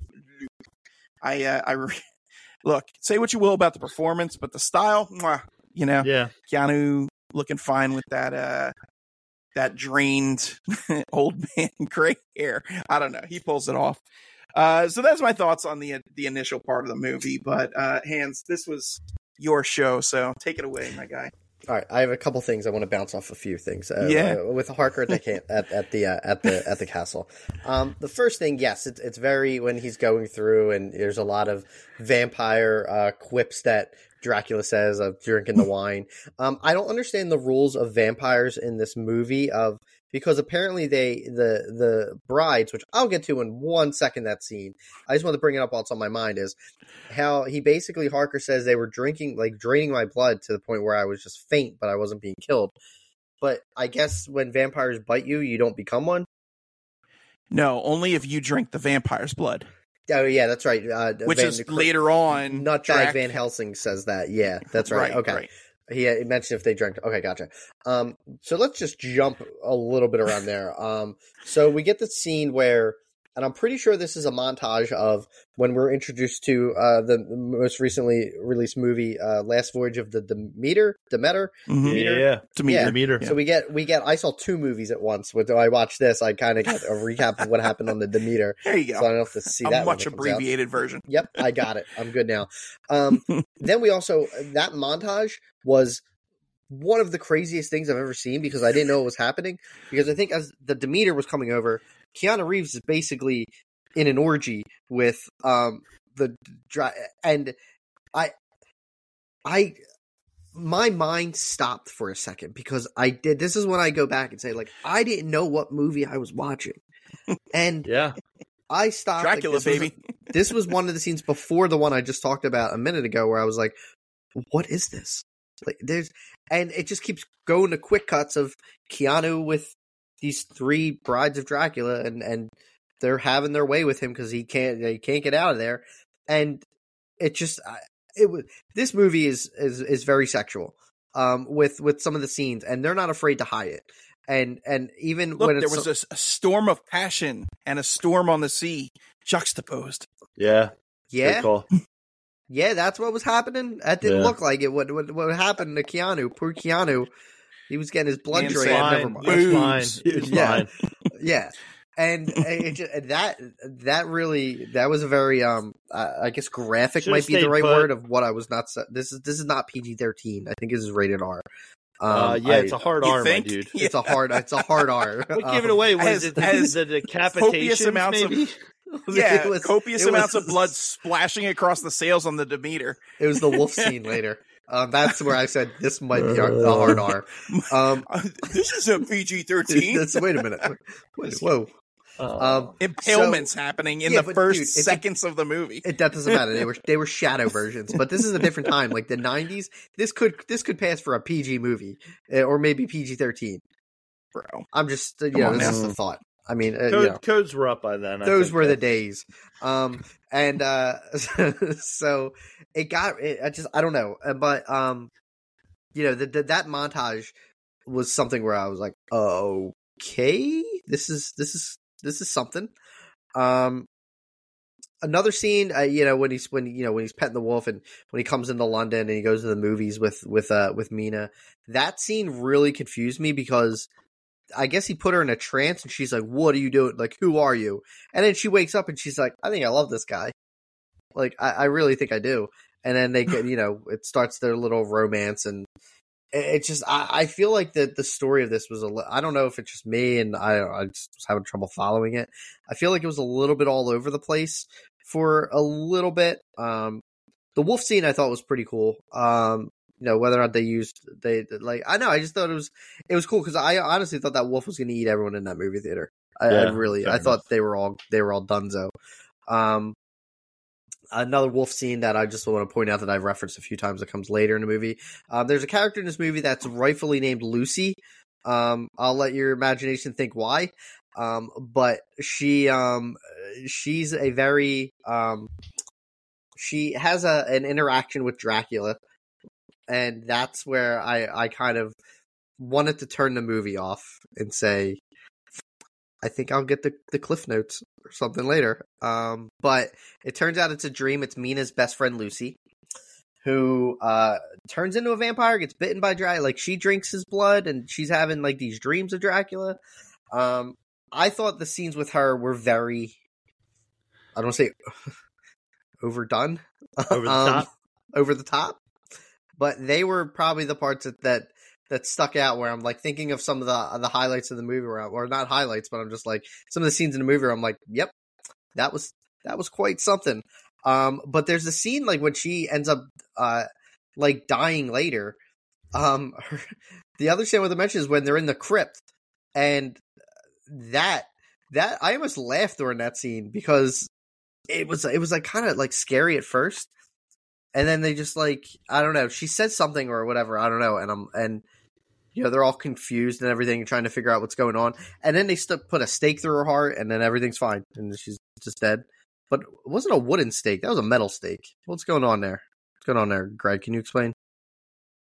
I too was a little confused because it did look metal to me. It sounded like a clink metal. I don't know. It could have just I don't know, maybe it just looked metal, but it was actually wooden. But I love that scene. I did not find it funny. I found it horrific because she had a midnight snack of a toddler. All right, so that part, yes, I will say that it started off, but then I guess as they're like fighting her, or like they like kind of wait, like it turns a little, it seems silly. I don't know, but as she's walking down the steps with the child, yes, I will say that is because she's dead. After that, it was like. It was exorcism vibes, right? Yeah. Or Exorcist, because Van Helsing basically gets her back into throws the up on her. Casket. She throws up on him, right? Yeah, she does. She throws up blood, I believe. And then some intense stuff there. That's when they do the deal with the stake and the beheading. I loved when they opened up the box and they're just like, what? Where is she? Yeah. Van Helsing told you, bro. There's actually a couple what I like to call Snowpiercer moments in this movie. If you know what tastes best. So, for the vampires, I guess it's the same way. So, in regards to that. So, like I said, if you know. Do you have to elaborate on that or no? Nope. If you know, you know. Go if you haven't seen Snowpiercer, watch it. Yes, it is a fantastic movie. Yeah. Going back to that kind of exorcism type shot, there was definitely some moments in this movie that were very there's a lot of these like either set shots or I'm thinking about the kind of chase scene at the end of the movie with the wagon and on horseback, which I thought was pretty cool. These movies for me, and what I mean by these movies is when you have an artist and a director, you have great actors, and you have a movie that isn't maybe fitting your taste, or, you know, if you want to call it either silly with the script or, as Chris mentioned, over the top in some moments, it's really hard because some of it looks so freaking good, or so well designed.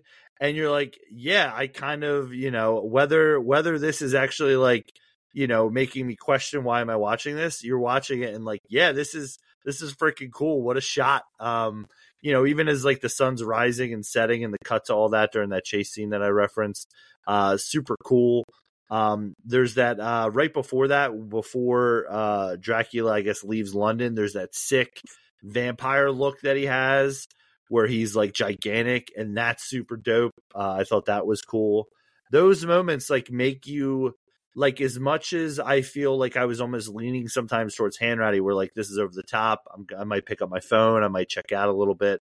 Like then I'd like look and be like, oh, here comes like this camera shot, or, you know, here's this transition from the sun to like the eye of something, and I'm like, this is sick.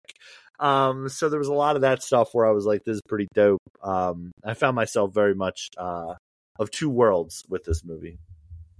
Well, and call me an elitist or a classicist or nostalgic, whatever you want to call me. Call me maybe. But like I'm very much a fan of old school practical effects, right? And so with that scene in the crypt where Lucy crawls back into the casket, the way that it was done was very surrealistic looking, or I should say the end result was surrealistic, because she kind of sped into that casket. And based on my knowledge of movies, what I think happened was, I think they probably shot that footage of her going into the casket. Probably it was her getting out of the casket, and then they rewound the foot. Yeah, reversed it. That's a technique.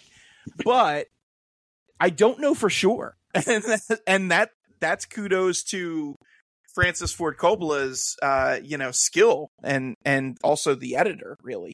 It looks surreal. That's all I know. And that is what it's meant to be, because we're talking about vampires here. So right on. And you know, talking about, again, practical effects and costumes and makeup, which, you know, again, this was nominated for. Absolutely loved the looks for Dracula in his bat version, which Harry had mentioned, in his wolf version, which you mentioned, Hans. I mean, it looked tremendous. They looked like full-on creatures. And look, I mean, I saw Demeter and I enjoyed it for what it was, but yeah, I'm pretty sure Dracula in that movie, like 90 to 95% of the shots, he was full CG. And it's like, yeah, but this looks so much better here when it was done. And I get it. It's labor intensive. It's probably more costly, whatever, but there's no arguing with quality. Like, it looks better. And it was stunning in this movie, these things on display. Yeah, agreed. So I'm trying to think a couple other things that as I was pointing out with this. I don't know. I guess in terms of like, I'm not, and I mentioned this before, I'm not well versed in the Dracula lore and everything. But Greg, I'm sure that you've seen or probably seen more and have more knowledge on it. I guess, and you've read the book. I know you said you read it a while ago. Like, compared to other versions of Dracula that we've seen, you can include Dracula Untold too, with that guy from Game of Thrones, please. Would this be kind of like I guess top tier for you, where like if someone came up to you and said like, all right, look, I want 3 movies about Dracula, where would you put this one?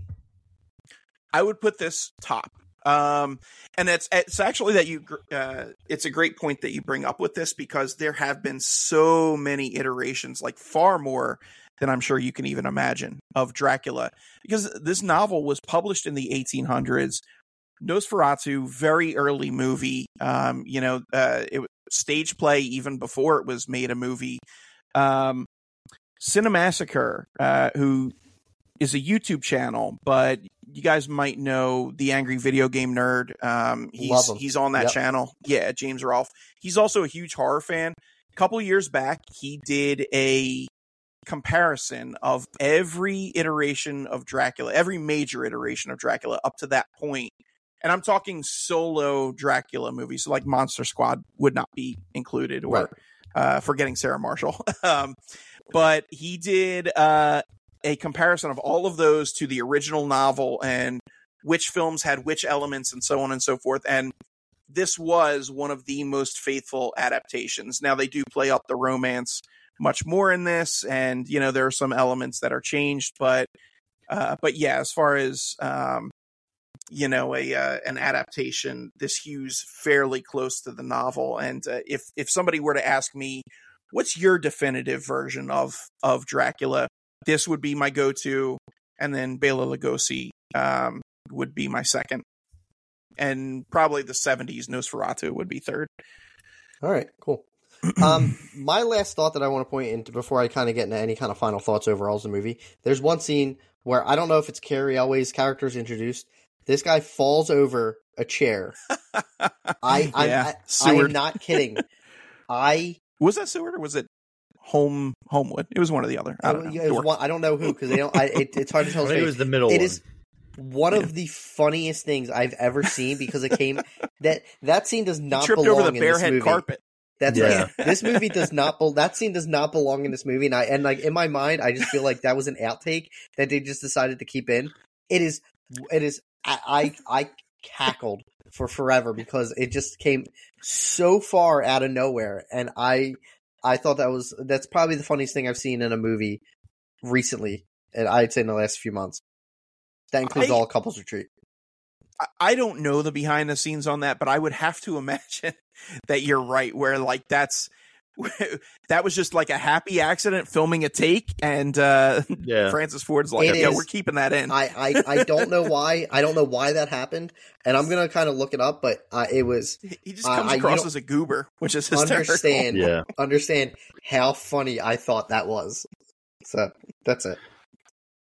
I don't know. All right, final thoughts. I'm just gonna jump in this really quick. How I kind of looked at this movie and how I rank it. To me, it seemed like a 90s late night Cinemax movie, with some of the scenes in this, of how, it's like I said, a very romantic film. I do need to give it a second watch. And I think you guys talked and gave me a little more, I guess a little more to look at. A little more to chew on or bite into. Oh boy. So I might need to give it a second shot and look at it more from like a production design standpoint. And I agree. Like you were so shocked by what you saw the first time around. Yes, I was.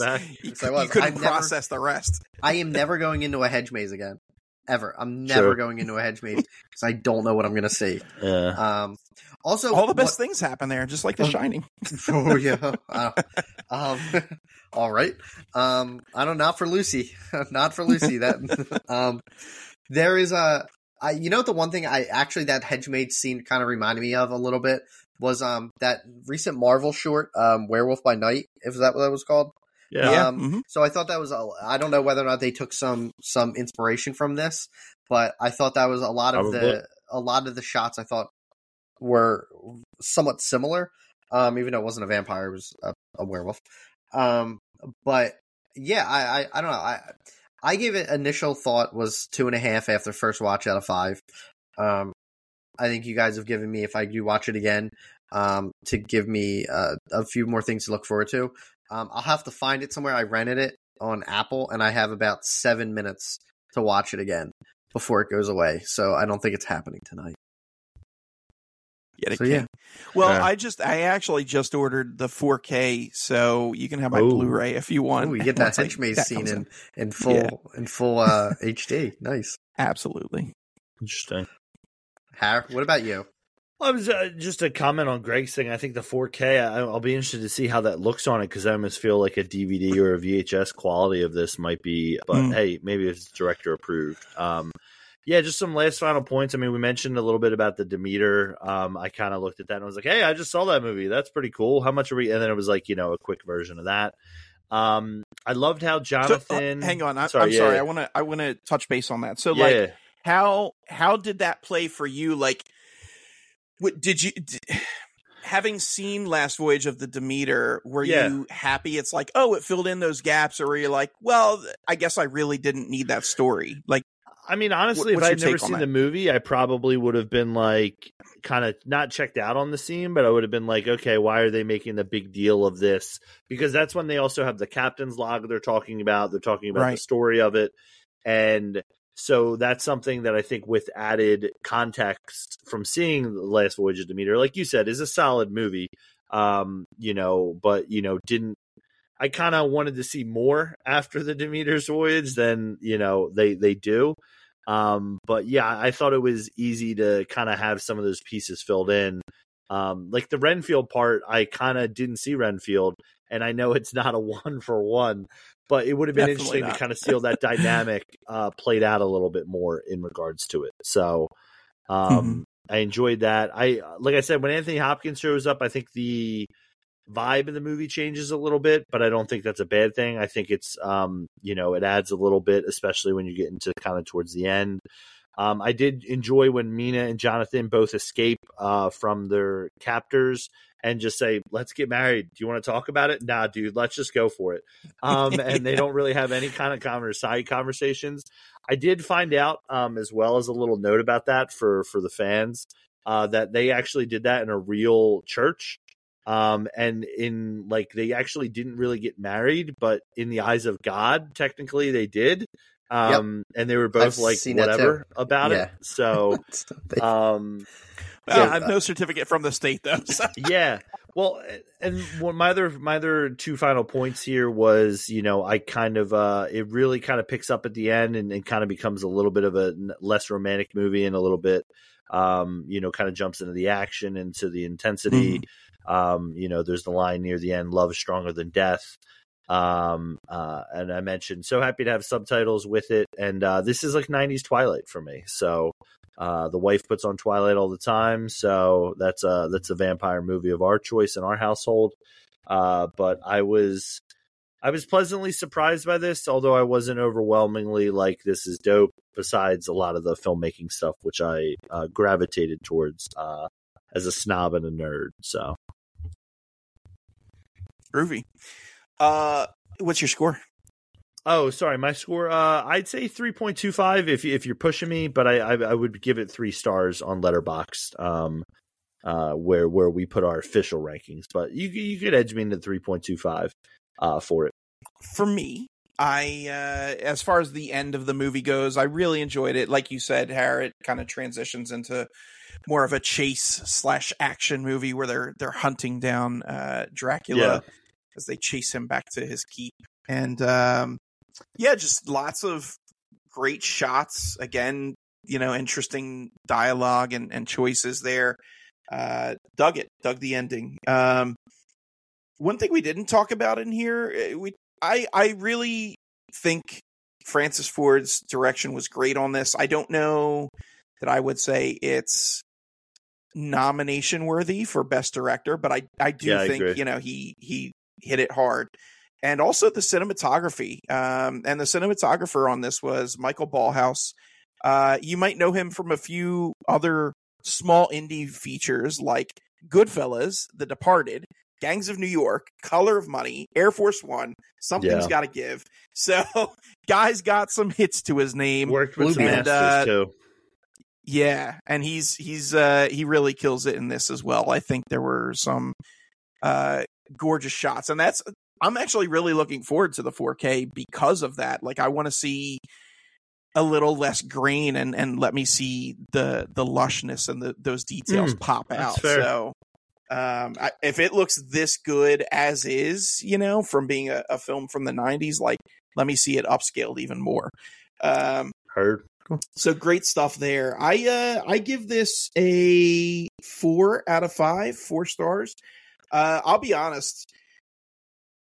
As a movie, it's probably not that high, but look, personal preference definitely plays into it. And I probably would rate this 4.5 if not for Keanu's performance. So there is that. But yeah, I absolutely love this movie. I'll never forget the first time I saw it. this is probably going to blow your guys' minds, and please don't call the authorities on my parents, but I remember watching this on HBO in 94, so I was 10 years old. And you can imagine some of the graphic scenes as we've alluded to. But I was sick laying on the couch, and I was a Dracula fan, and I wanted to watch this. So my mom told me to cover my eyes at the inappropriate parts, and we were off to the races. Love the movie ever since. And imagine, going back 5-10 years later from that point, as I've started to develop my taste, and it's like, oh, that's that guy. Oh, he's in this. Oh, Francis Ford Coppola. I loved Apocalypse Now, so it only added to the flavor where it's like, oh my God, this is gold here for me, and I didn't even realize it. So, so absolutely love the movie, and highly recommend it. Let's go spooky season. One last final note. Transylvania looks like Mars from Total Recall in the daylight. Fair enough. So throw that out there. I saw that and I was like, did I just switch movies now? No. All right. So we'll jump into our next movie. Was I mentioned earlier, Denis Villeneuve's and I'll have to fact check this. Is his first movie or second? I believe it's his second major movie. I think Enemy was probably his first. I think Enemy comes out around the same year, but there's definitely, I think, a couple movies of his that come out before this, but aren't as, probably more, independent features. Sure, this is the first, wide scale. Yeah, this guy's on the map. Yeah, Incendies, I think, was in 2010, and that was, I think, kind of his breakout, I would say, that put him, in the next level. And then this Enemy and Prisoners, as you mentioned, come out pretty much the same year, and then Sicario's a couple years after. Okay, so I will say, just full disclosure, Denis probably my favorite director right now. I've seen at this point, I've seen every major movie that he's released. This was the only one that I did not see. It's been on my radar for a long time, even before I really knew who he was. The first movie I saw of his was Arrival, and that kind of got me really excited for once I realized Prisoners existed. I'm sorry, Sicario was the first one. Then it was Arrival. So this is a story. Hugh Jackman plays Keller, who I've never met a man named Keller before. Where him and his neighbor, played by Terrence Howard, their daughters go missing, and basically he has to take matters into his own hands when he starts losing faith and the trust of the police because of their lack of action in finding the girls. There's a few leads that they have, including Paul Dano's Alex, and a few other people that come along the way. But Jake Gyllenhaal plays a detective named Loki, who, as we go, I'll point this out later, that is the most deceptive name, because it really threw me off of where this movie was going. He's a real well-known a detective that he's really always found what he was looking for in cases and never had a case go unsolved.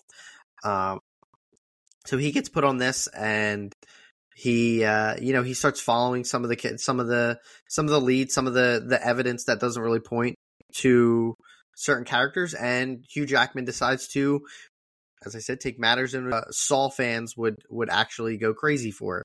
He captures Paul Dano and basically tries to get a confession out of him and find out where his girls are. Well, his daughter and his neighbor's daughter. Along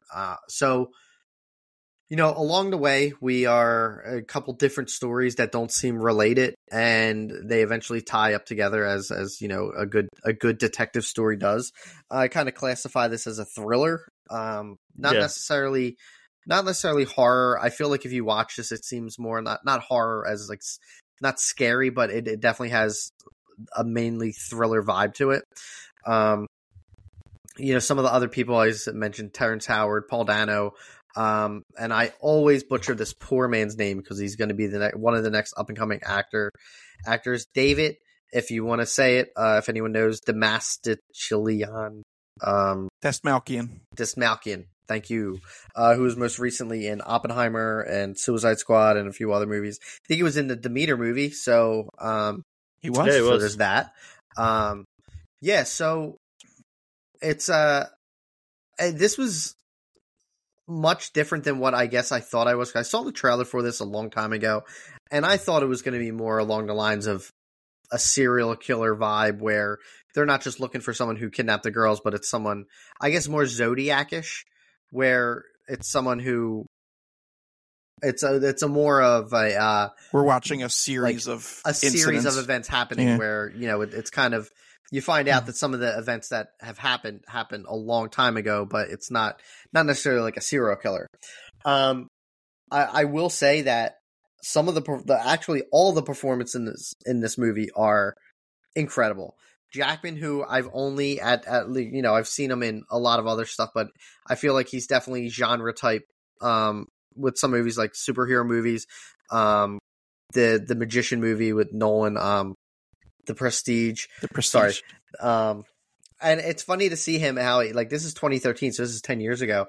And I always think it's funny that Jackman's first major role was Wolverine, and he was mainly a stage actor. He brings a lot of intensity to this role. Who else is in this? Oh my God, I cannot think of her name. I'll think of it in a minute. Viola Davis. Yeah, she's in this. Mm-hmm. Which I think I feel like she was around before, but I didn't know her too well until a couple, maybe I guess in the past 10 years ish. Love her, but she didn't have much in this. She had a few scenes. She had a couple good scenes, but she wasn't. Yeah, she didn't have too much to do.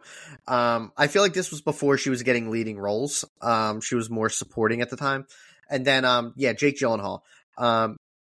His character sort of reminded me of if you have seen a really good movie, he's in Nightcrawler.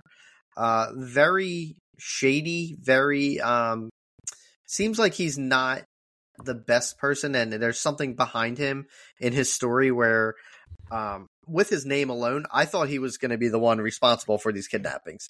A lot of things, like even his introduction was very odd when he was in the Chinese restaurant. Some of his just motives of not looking into certain aspects of the case that Hugh Jackman, Keller, was asking him to, and the fact that he solves every case that he's on. It's okay, he does this for his own personal gain? He kidnaps these, or just does these certain things that gives himself, he knows how it's going to turn out. So I was pleasantly surprised, by the end of the movie that this guy was actually a good guy, and he's not any kind of shady. He's just seems like a unique personality. And he does this blinking thing through the movie that really, that it just made me seem like this guy's a psychopath. I don't know why. That's his tick. But it is. Yep. Yeah. I even looked at, I forget what movie I might have been Nightcrawler where I was watching, where I don't think he blinks at all in that movie. And I wanted to see if that's something that Gyllenhaal just did, and I didn't realize it. No Nightcrawler spoilers, because I do want to see that. I haven't watched it yet. All right. So I do have one reference to it, but it's not a spoiler at all.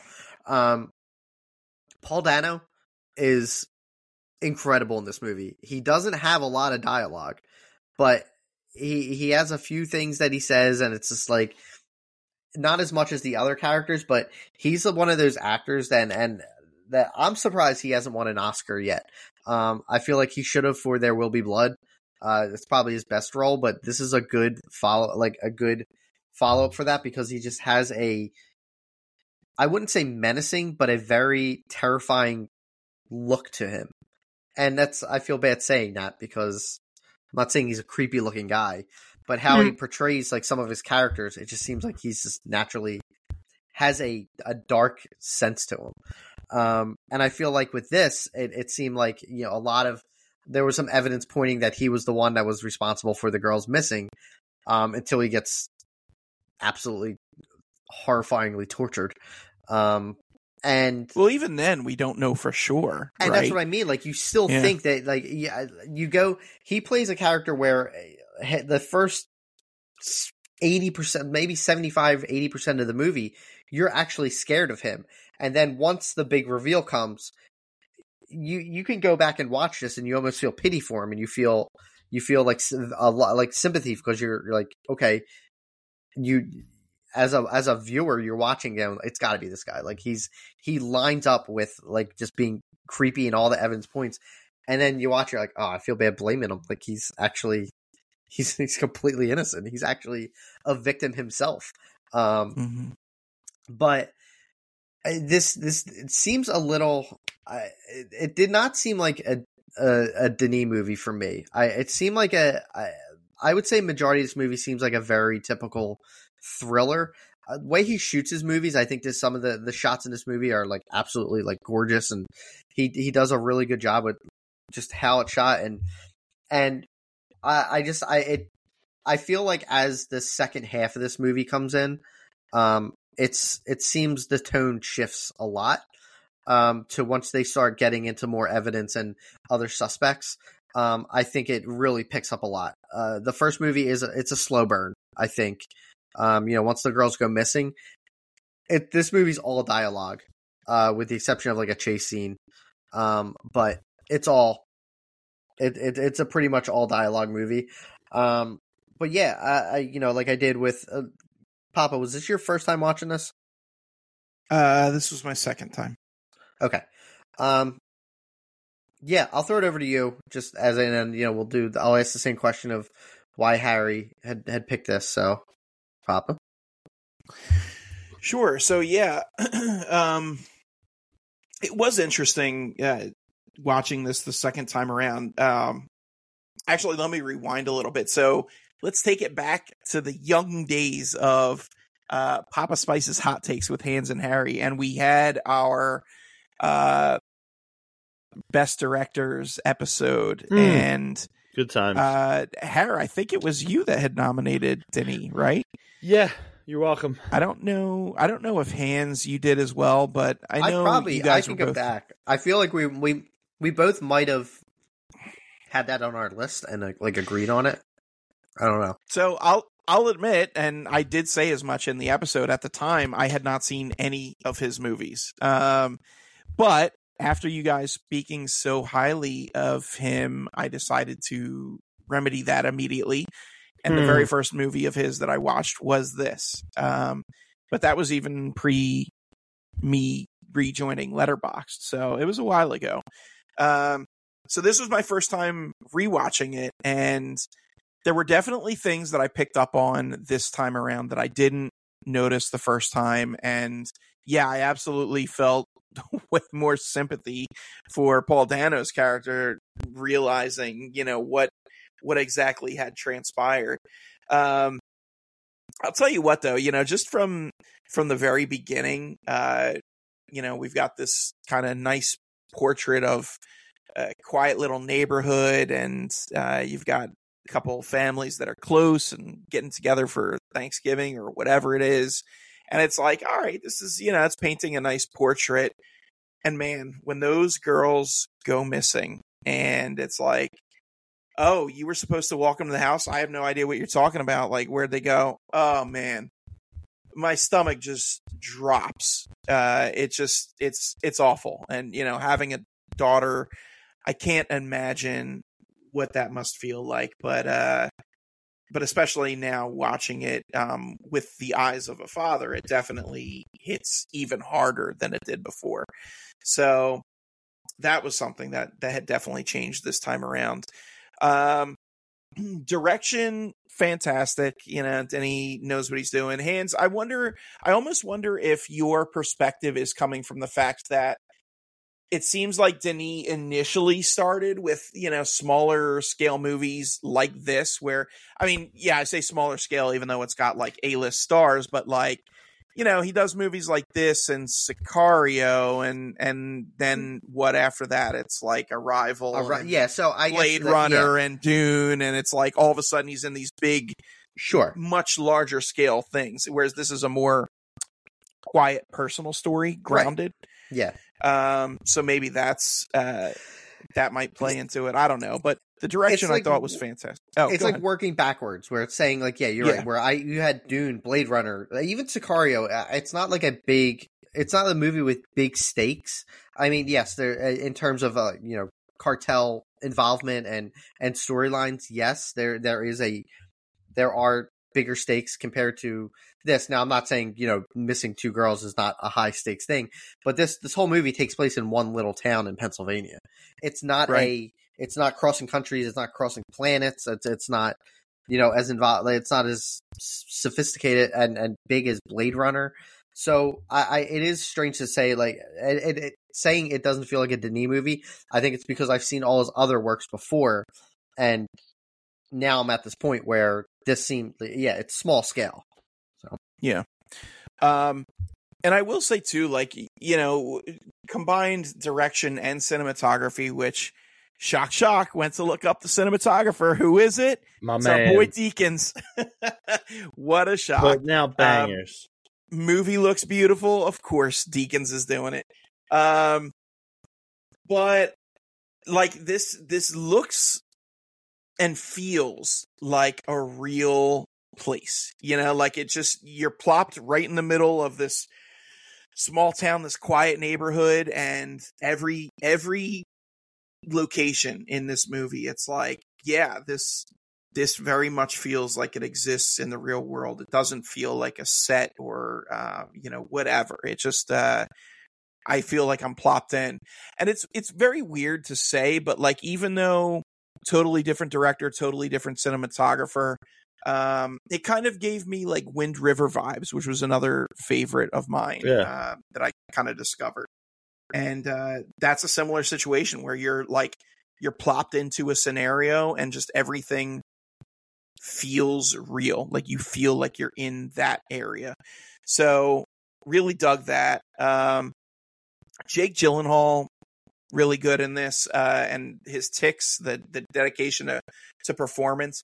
I don't know what it is. I get the general feeling or consensus that that people don't really respect the Gyllenhaals, particularly Maggie, but I feel like Jake doesn't get as much love as he should either.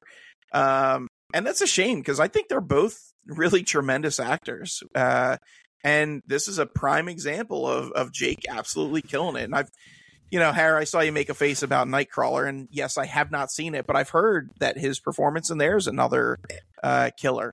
I'm pretty sure he was snubbed at the Oscars that year, and he should have been at least recognized and got a nomination for that. It's a very creepy. I'd say creepy performance is a good way to put it. But I mean, even that's a movie where I think that might have been Bill Paxton's last role, maybe. But he's in it, and Riz Ahmed. They're the three, and Rene Russo. They're the 3 or 4 main people in it. It's kind of terrifying, but not. Am I right? Do you guys hear that from other film fans also, or is that just? I will say, going into what my comment earlier about people and their love of celebrities and their obsession with celebrities, I will say that Jake, I feel like he gets not a bad rap, but even recently with I feel like a lot of people don't give him a chance, more recent stuff, because of the whole Taylor Swift thing. And that song All Too Well was written about Jake Gyllenhaal, and people are like, Jake Gyllenhaal broke Taylor Swift's heart, blah, blah, blah. The dude's a phenomenal actor. He broke up with his girlfriend. Just get over it.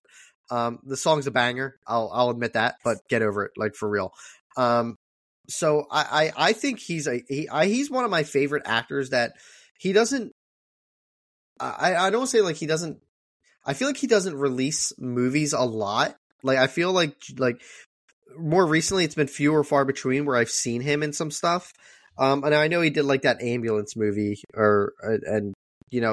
but I feel like I don't see him leading too many movies. He's more of a supporting main character, if that makes sense.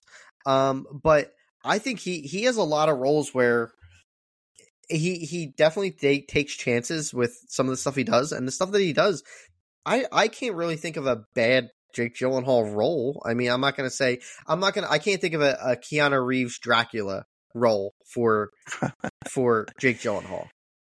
I mean, I'm not going to sit there and say the guy is the second coming of Brando or whatever, but I feel like he doesn't get he churns out solid performances in most cases, and I feel like he doesn't get much love. He gets a lot, like even a bad rap from Far From Home in Spider-Man. He's great in that movie. He's really good, and I think like a lot of his roles that people just kind of overlook him, and I just wish he does a couple. Like I'm not gonna say all his movies are, and like I said, all his performances are great, but I think what he's in, I think he does a really good job, and some movies he puts a lot into, and some he might, even when he phones it in, I feel like, I don't know. I get the sense that sometimes he doesn't like acting with some of his roles. I feel like he's just doing it to get paid, which might be the case. But there's other roles like Nightcrawler, with the Box Southpaw, a few other movies where I just feel like he is kind of really into his roles, and when he puts that like extra into it, I could make a case for some of his work where he could have been nominated and should have been won multiple Best Actor nominations, or at least nominations and multiple wins. I can give him at least 2 wins. Harry, you've got your finger on the pulse of the film community. How do you feel about Jake? Well, I was going to say he's only been nominated once, and it was for Brokeback Mountain as a supporting actor. So, but his IMDb is pretty interesting. As you guys were talking, I mean, the 4, as they always like to pop up for it, are Nightcrawler, Brokeback, which obviously we mentioned he's nominated for, Donnie Darko, and Prisoners. And I mean, I just saw him in The Covenant and Ambulance. And then as I was going through, there was just, I loved him in Wildlife. And I'll actually go to a counterpoint, I think, for that Hans made in regards to, I think he plays a leading actor a lot. Like, I don't think he gets, like, I guess you could say I would say he's the co-lead with Hugh Jackman in this.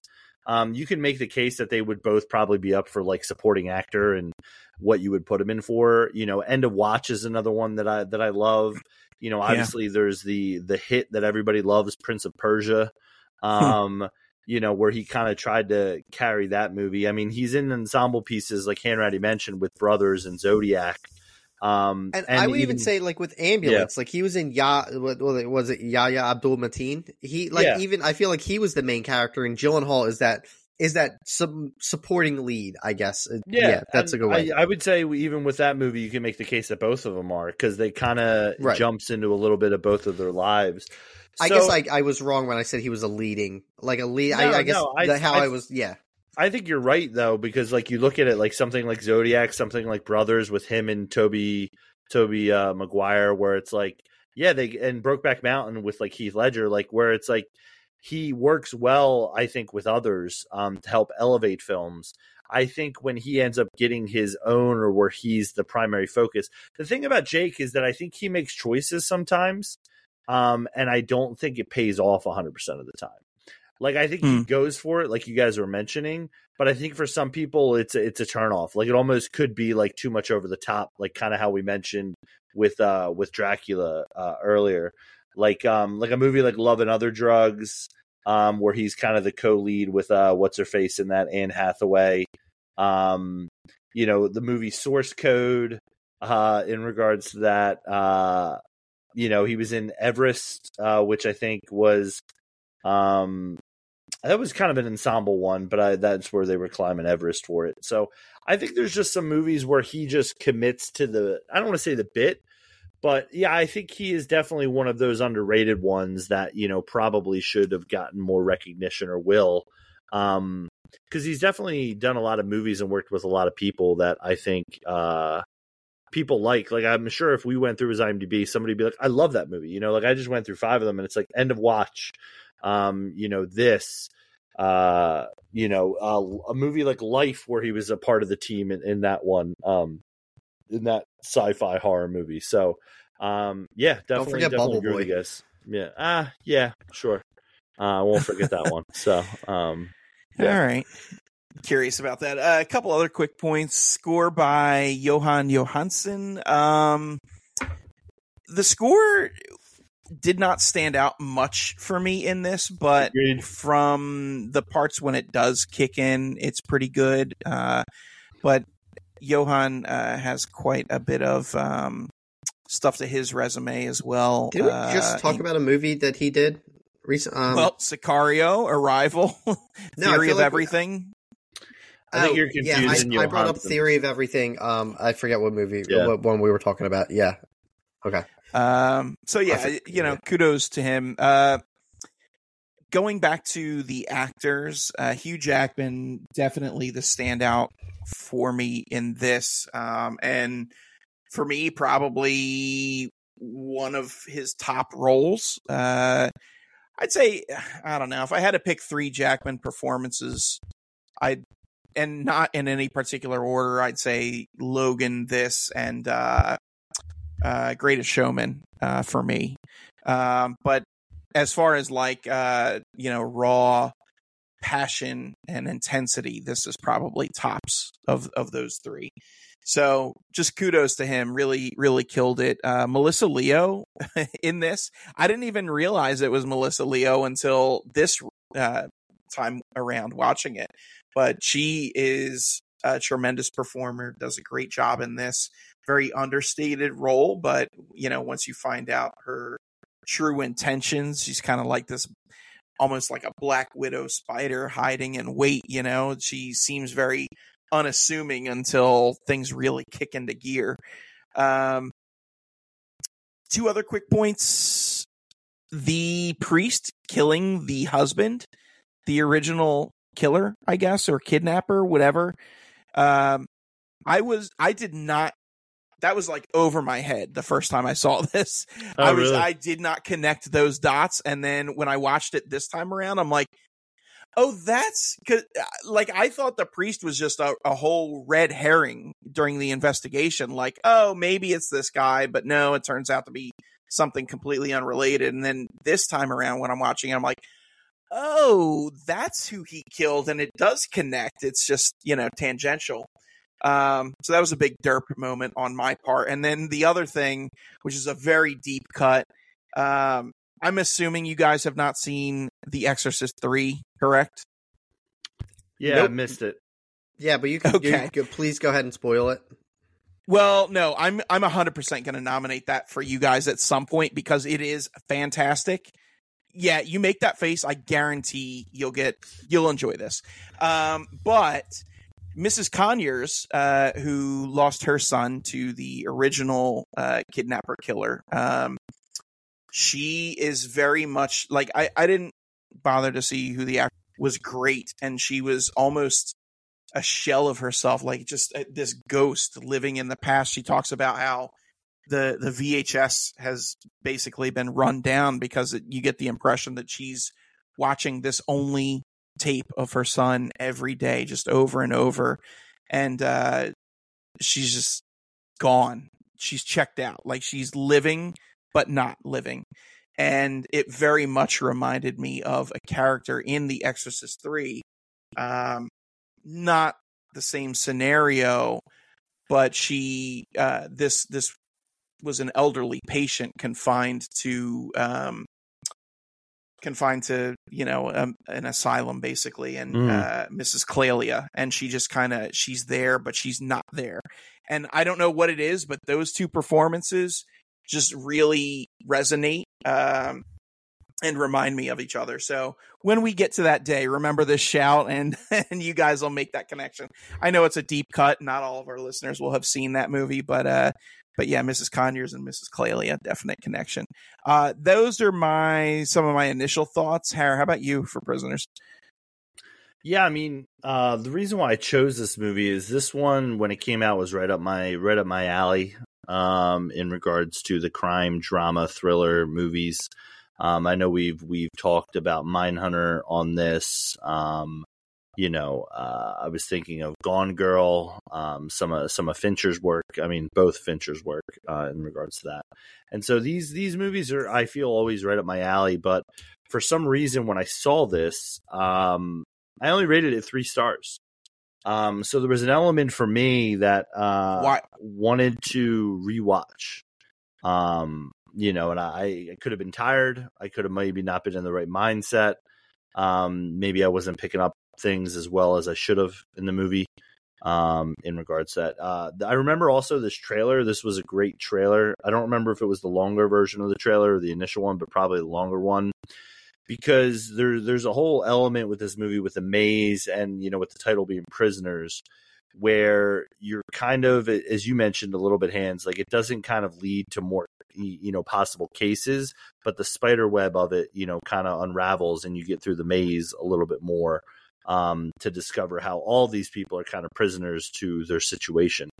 And that, like the even the trailer with it, like there's the scene when Alex, kind of lifts up the dog off the ground, kind of torturing the dog. And there's these hints throughout the movie where not everybody is who they say they are. And, you're wondering why Alex is saying certain things. And again, another movie that, I'm going to say, great to have subtitles at home.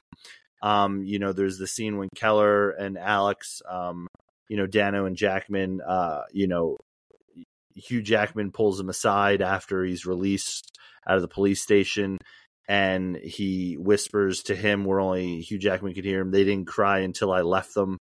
And he's, it's one of those moments where it's like you kind of see the building blocks of how this is getting interpreted. Because one of the things I would say about Hugh Jackman is that I don't like his character. I like the performance, but you're made to not enjoy or like his character. And listen, I'm not Captain, I always side with the police being right all the time. But, in this case, Hugh Jackman definitely, the way his character, I don't think me and Jackman, or I should say Keller, I don't think me and Keller are voting for the same people in this, in this movie. So he has a way about him. And there's a lot of the things in the beginning that get set up early on with the doomsday prepping, where you kind of see the way this man is, and that he is supposed to always prepare for the worst, but hope for the best. And the fact that he is supposed to be your typical male caretaker, I'm the man of the house, I'm what keeps everybody safe. I'm in control of everything. To be out of control so quickly, I know Hans talked a little bit in the beginning about the run length, and I know that kept him up late. So I'm sorry about that. Luckily, he had Magic Mind in the morning to get him back on track. But in the first 12 minutes of the movie, the kids are gone. Everything that it happens so quickly that, you dive right into the story, that we are spending that time in that world that you mentioned, Papa, where we're just kind of getting to know other of the other players and other chess pieces in the movie, and what their role is in this, world here. Obviously you guys talked a lot about the performances. I think Gyllenhaal does, give a great performance in this. I think Jackman does too, along with the rest of the cast, even though I think some of them get sidelined to those two performances, which are really strong. I'm always in favor, as I mentioned, I don't like the Keller character, but the Jackman performance. And I like it when, listen, I know he gets angry in Logan or as Wolverine, but to see him in this as more of a real person, I think definitely stands out. And it was good to kind of see him, as you mentioned, Greg, with, him being the showman, and kind of seeing a darker side. There's also the element with Gyllenhaal where, he has, like, even though we don't get a lot of his backstory in his life, we kind of get a sense of, this is his life. Being a detective, this is, and we see the tattoos and we see, the ring on his hand and, the tics that he has. Like, this guy's obviously been through it. And we kind of get that even just from kind of the beginning. And, you mentioned it, Greg. Deacon's on the ones and twos with the camera. Just something either I didn't appreciate back in 2012 or something that I don't know. I don't know. Was I under the influence of something? Who knows? Was I drugged? I don't know. Yeah, you were drinking that magic soda. Yeah, exactly. I was shocked when I saw your score. So more than any other. So much so that I texted you right away. Yeah, listen. There's elements in, and this is why I enjoy sometimes doing this pod with you guys is, whether it be revisiting something or having the conversations of like, nothing's written in stone here. We can change our opinions, and I'm happy I was able to revisit this one because right off the jump, I was like, man, what was I doing? And for me too, we're talking about Deacons, we're talking about Denny. Sicario is in one of my four, if you talk about your letterbox 4 being your fave 4, like that's in there for me. Like Sicario is like a perfect film to me. And this one I would say isn't as far away as I thought it was from that. There's the one shot, we talked about, Paul Dano's character. I know getting a little bit later in the movie, but the red eye of his in when he's in that box of just, great shot. And just the final scene, towards the end when Jake Gyllenhaal's character rescues rescues Anna, and he's driving to the hospital, and Loki's like, he's been hit with a bullet, and just the colors, the imagery, everything's kind of the blurring, rain, and it's so well done. And it makes you hold your breath, even though I knew what was going to happen. I was still, blown away, rewatching that scene again. And, as you mentioned, the pieces of this, and you start figuring out, other players in the movie and how they all fit together. And, there's the elements that I find so funny, not funny, but so interesting as a human being, when Keller is so sure that he is right. We've all been in arguments with friends or family, and there's the element where it's like, I don't care if I'm wrong. I'm standing on my principles that I am correct here. And, Keller is so blinded by his own rage and the fact that he can't be wrong because he's the one who has to solve this. He has, the lines of, you wasted time, you let this happen, and there's the scene when Loki picks him up at after he catches him at the liquor store, and he says, she's expecting me to find her, not you. And you can just see this character that just is so driven by what he thinks is the correct value and way, instead of pausing. Almost like he's a prisoner to himself. Yeah, exactly. Instead of pausing and taking the opportunity to think, am I going about this right? He doesn't have that in him. He is just, driven by this, and it's pretty incredible. So yeah, really happy I nominated it and that I was able to revisit it. So real quick, just touching on that. So it's also interesting because, like, Terrence Howard's character isn't in the movie a ton. I mean, he is, but not as Keller's center stage here, for sure, as well as Loki. But yeah, playing into that rage, but also like, I have to be right. Keller, like, I kind of sided with him initially, but the second that he flips the switch and he's like, all right, we're doing this. We're beating the crap out of this dude and torturing him. And like, then it's like, there's that moral line in the sand, and it's tough. And I hope I never have to be in a position where I have to make those decisions. Very unlikely, but yeah, it's very, very intriguing that he's kind of stuck in that loop of his own feedback, and just like, he doesn't even just cross the line. He just like blows right by it. Whereas Terrence Howard is like, I don't think we should be doing it. Like, he does not want any parts of this. Next time, baby. Yeah, exactly. One other thing I wanted to touch on too, because I forgot, Hans, was to your point about the introduction of Loki. And I found it strange. I remember I found it strange when I watched it initially, and also upon this rewatch.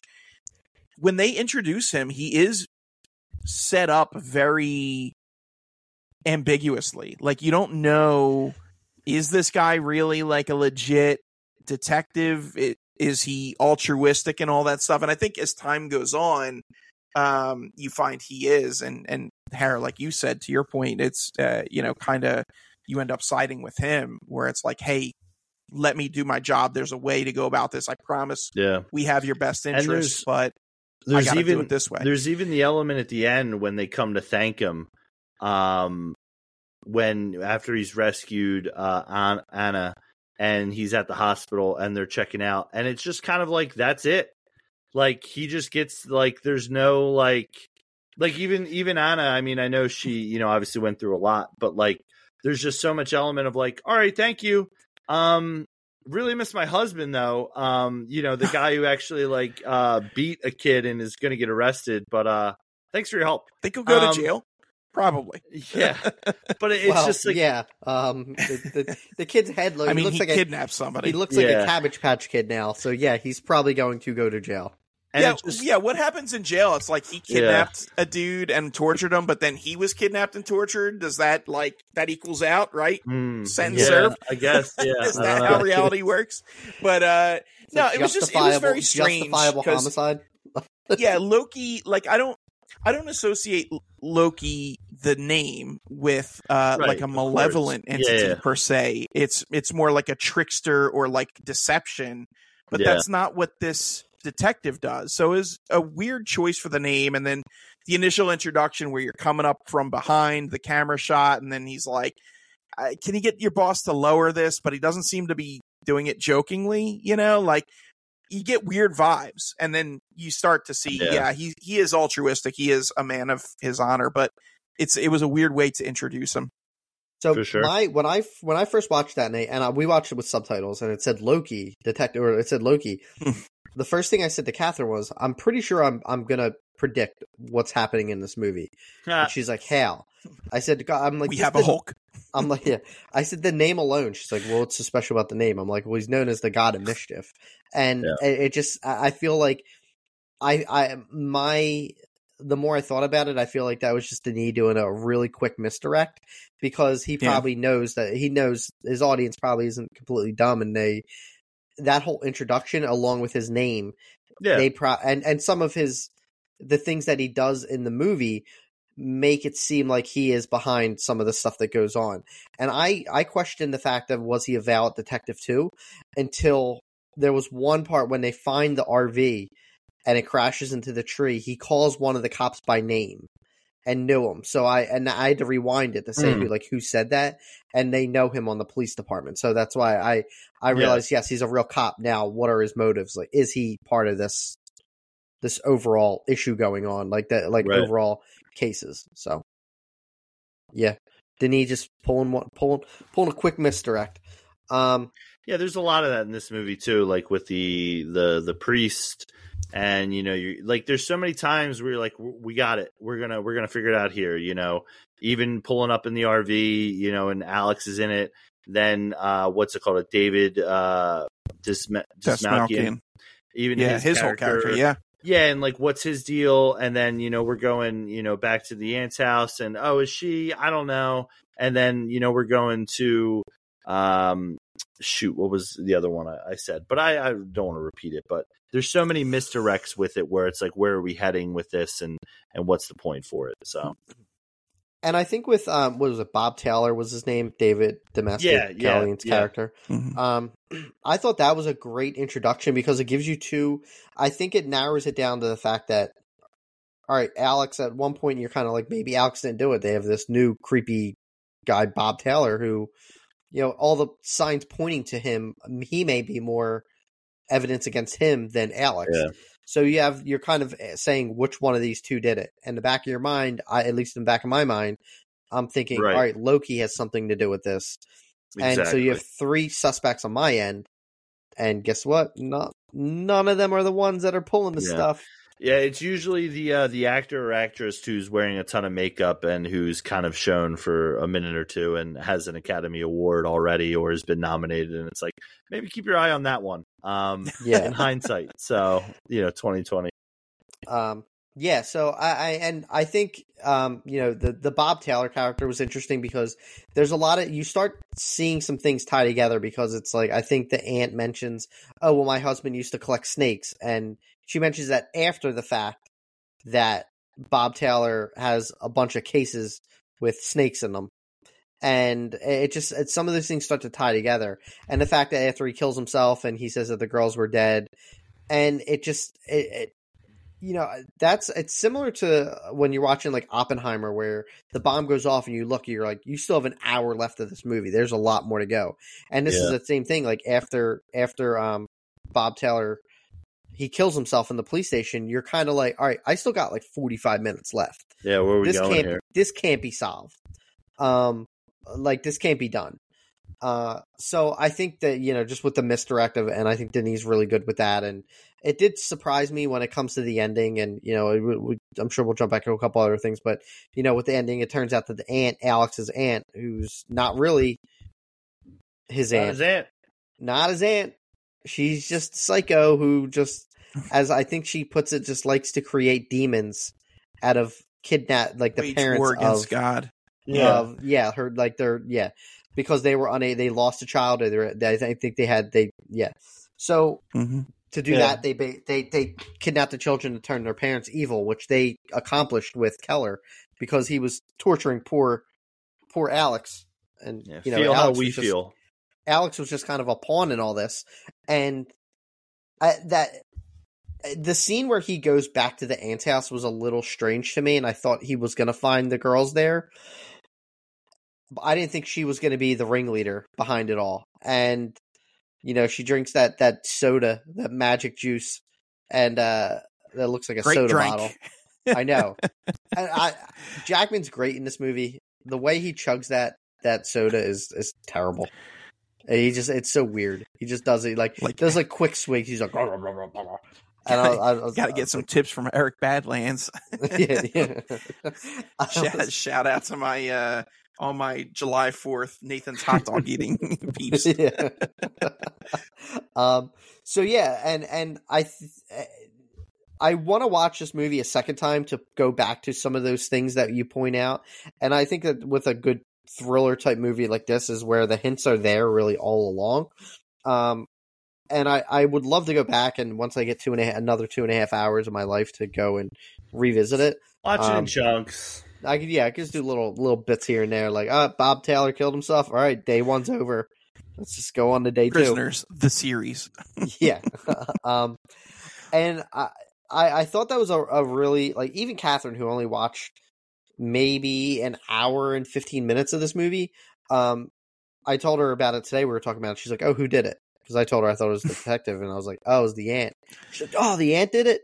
Oh man!" So, you missed That's a very Janet thing to do too. You missed another hour of the movie leading up to it, but but not even that. The fact that the aunt was involved with it, but it was more the fact that Alex was a victim himself, and was the first one that was kidnapped, and they basically kept him to become a pawn. And you find out Bob was one of them too. So they had a whole little town filled of kidnapped children that they turned into. Well, one of them was a kind of a psycho with the snakes. Alex was just a man child. The reason he was that way was because he was tortured. I mean, that's right. Goes to show, never judge a book by its cover. And that's when you go back to the whole thing of you feel sympathy for him. But yeah, I think as the movie went on and some things picked up, and that's usually these kind of movies where they have those slow burns where they start accelerating and some of the tenseness of it, where there's more leads, there's more things, then the pieces start coming together in the puzzle. And just to use the maze comparison, you're getting closer to the end of that maze to where when it kind of clicks and comes together, you're like, oh, shoot, why didn't I think of that? So yeah, for sure. Yeah, I mean, a couple, and I actually did not know Roger Deakins was a cinematographer on here. So going back to a little bit ago when we brought that up, anything that guy does, that guy can shoot a Rice-A-Roni commercial and make it amazing. Love that Deakins. I know that guy is phenomenal. Terrence Howard, I don't know about him. I don't think he's ever played. Come on, man. Come on, man. Next time, baby. I don't think he's. I don't ever. I feel like he plays the same role in every movie he's in, and he doesn't have he has this I call it Terrence Howard face, where he doesn't show expression. Any movie I've ever seen him in, he's just stone faced, and I think he's a terrible actor. I met him once. I'm gonna call phony baloney on this because yes, well, he's not in this a ton. I did see some good stuff from him in here, and in particular the scene where they're torturing Dano for the first time. And Jackman at one point has him up by the throat, up against the wall, threatening to hit him with a hammer. Howard is in that scene also, and he looks as frightened, if not more so, than Dano's character. Yeah. And I thought that was brilliant because, again, this is a guy who does not agree with Keller's methods, and he does not want to cross that line. And it's not easy to catch because he's in the background as opposed to Keller and Dano, or whatever, Jackman and Dano's characters being in the foreground. But if you glance that way, you can see the expressions, and I thought that was tremendous. All right. Well, take that out and go to the rest of his filmography. It's just Terrence Howard face. Okay, fair. Even a blind squirrel finds a nut. Face. He did one good scene. He's a terrible person. Jeez. Yeah, but I mean, overall, if I had to, I feel like in terms of Denis movies, this is, I would probably put this up there. It's hard to say as a favorite because all Denis movies for me are very highly ranked. This is and you mentioned it, Greg, it's his most down to earth in terms of just small scale, and it's the most probably realistic movie, this and Sicario.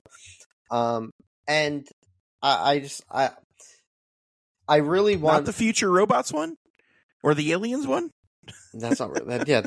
Well, now aliens exist apparently, so maybe Arrival's probably more real than we think. Based on a true story. Aliens exist. Yeah, I think that it's. I wouldn't put it in my top 3 of Denis movies, but it definitely. I think this is.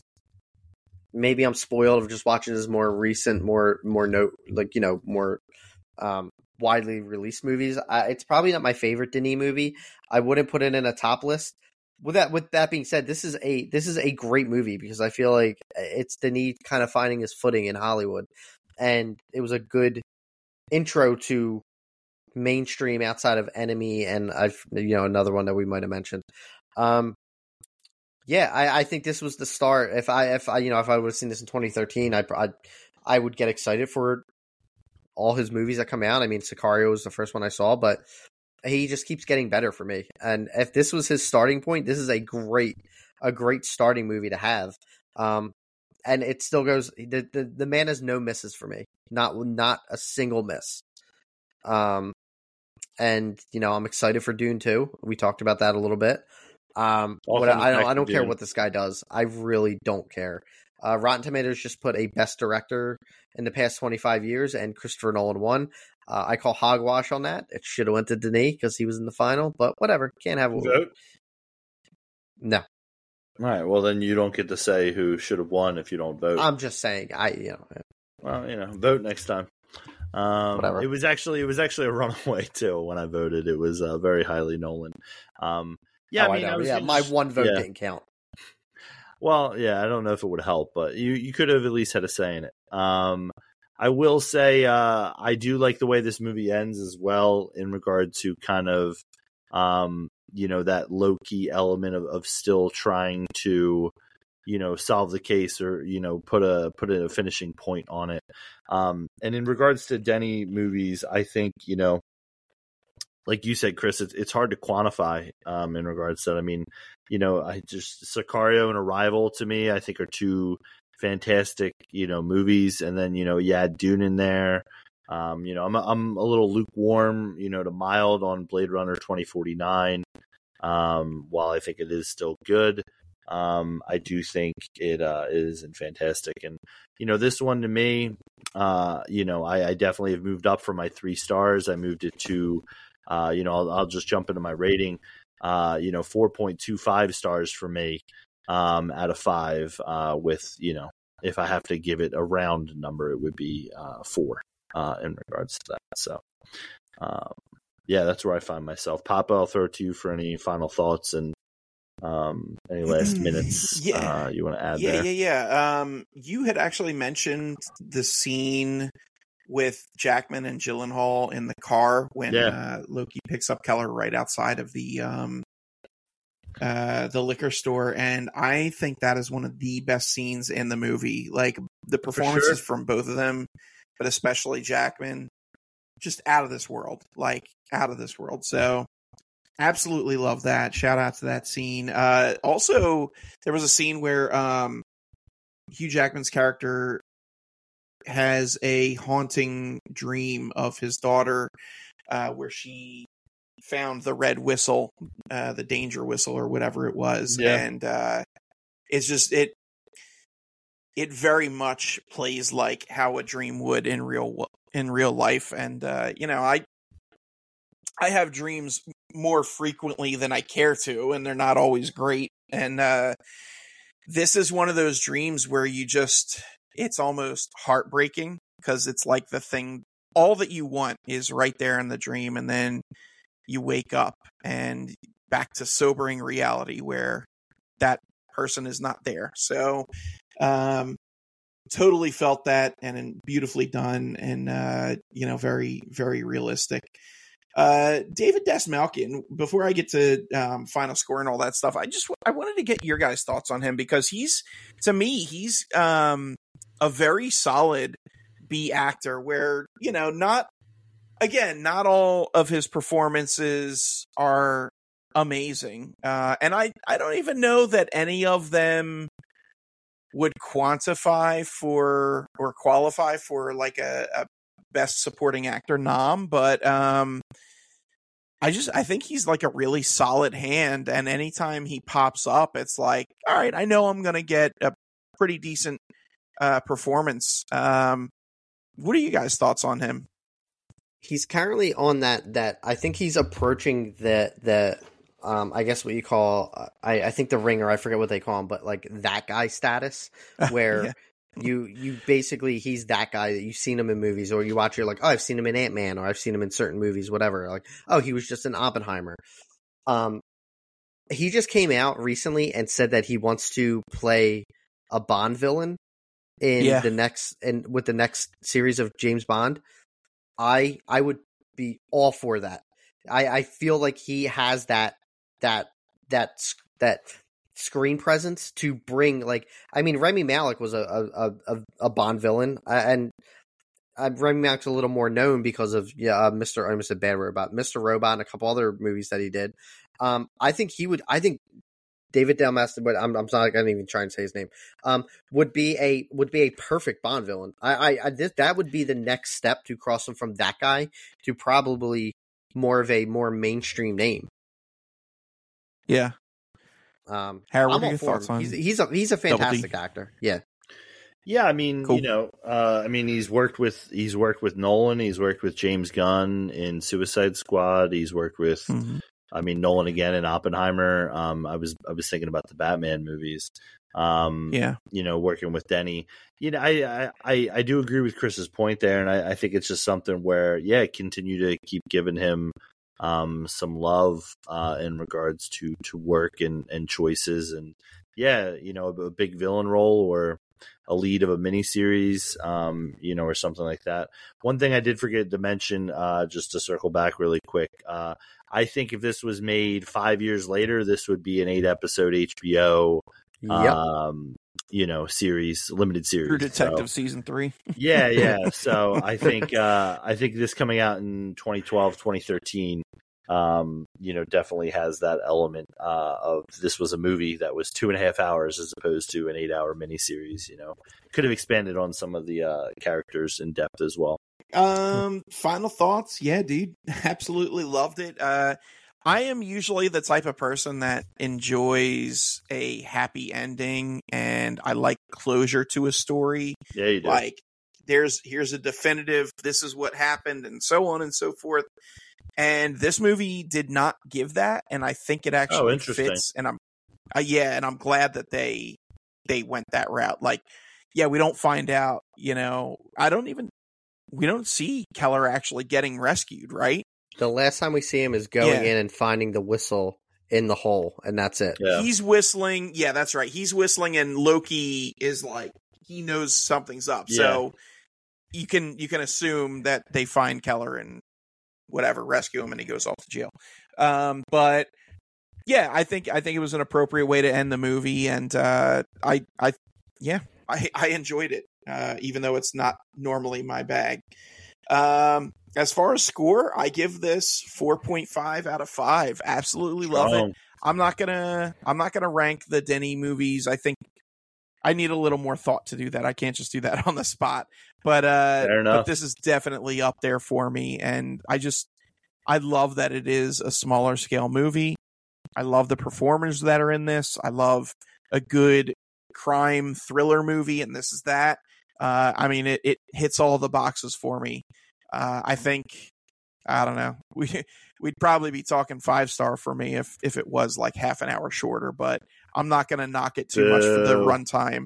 Well, no, I'm not going to knock it too much for the runtime just because everything fits. Like there's not a point where it drags for me or anything. I just, as a personal preference, it's like I prefer shorter movies nowadays. That's a bad take, but it's fun.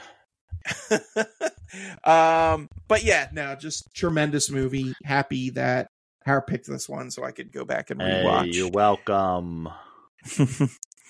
Good choice. Yeah, I went 4 out of 5. I didn't give my score. I gave 4 out of 5. Not my, like I said, on the weaker side of Denis movies, but that's still a strong thing for me because he just doesn't miss. He Faux don't show. miss. That concludes Never Have I Ever Seen for this go round. Stay tuned because whenever next time comes up, I'm going to be in the hot seat. It's ya boy, Papa Spice. Harry, anything for the peeps? Thanks so much for listening, guys. Appreciate it. Hope you guys enjoyed the deeper dive into Dracula and into Prisoners. As I like to title this episode, Bram Stoker's Prisoners. So thanks for listening. Hopefully we'll have some fun content for you next time as well. Or, maybe we'll let Hanratty let loose. We'll see what other trouble he can get into. Hands, anything for the peeps? With that being said, just please look for my next week on my apology on something that we're going to talk about after our show. It's probably something going to come up that I'm going to have to apologize for. So definitely the Hands apology tour 2023 continues. It continues in 2 weeks. Couple quick things. Shout out again to Magic Mind. If you're looking for a great energy supplement, go to magicmind.com/Papa Spice. Use code HOT20, that's HOT20, to get a amazing discount on those products. And a little surprise for those who know me from my YouTube channel. I've got something in the works. I'm looking to put out a new video soon, so search for me, Papa Spice, on YouTube, and stay tuned. But that is it for now, everybody. We love you all. Stay safe, be good to each other, bless up, and make sure you always live spicy.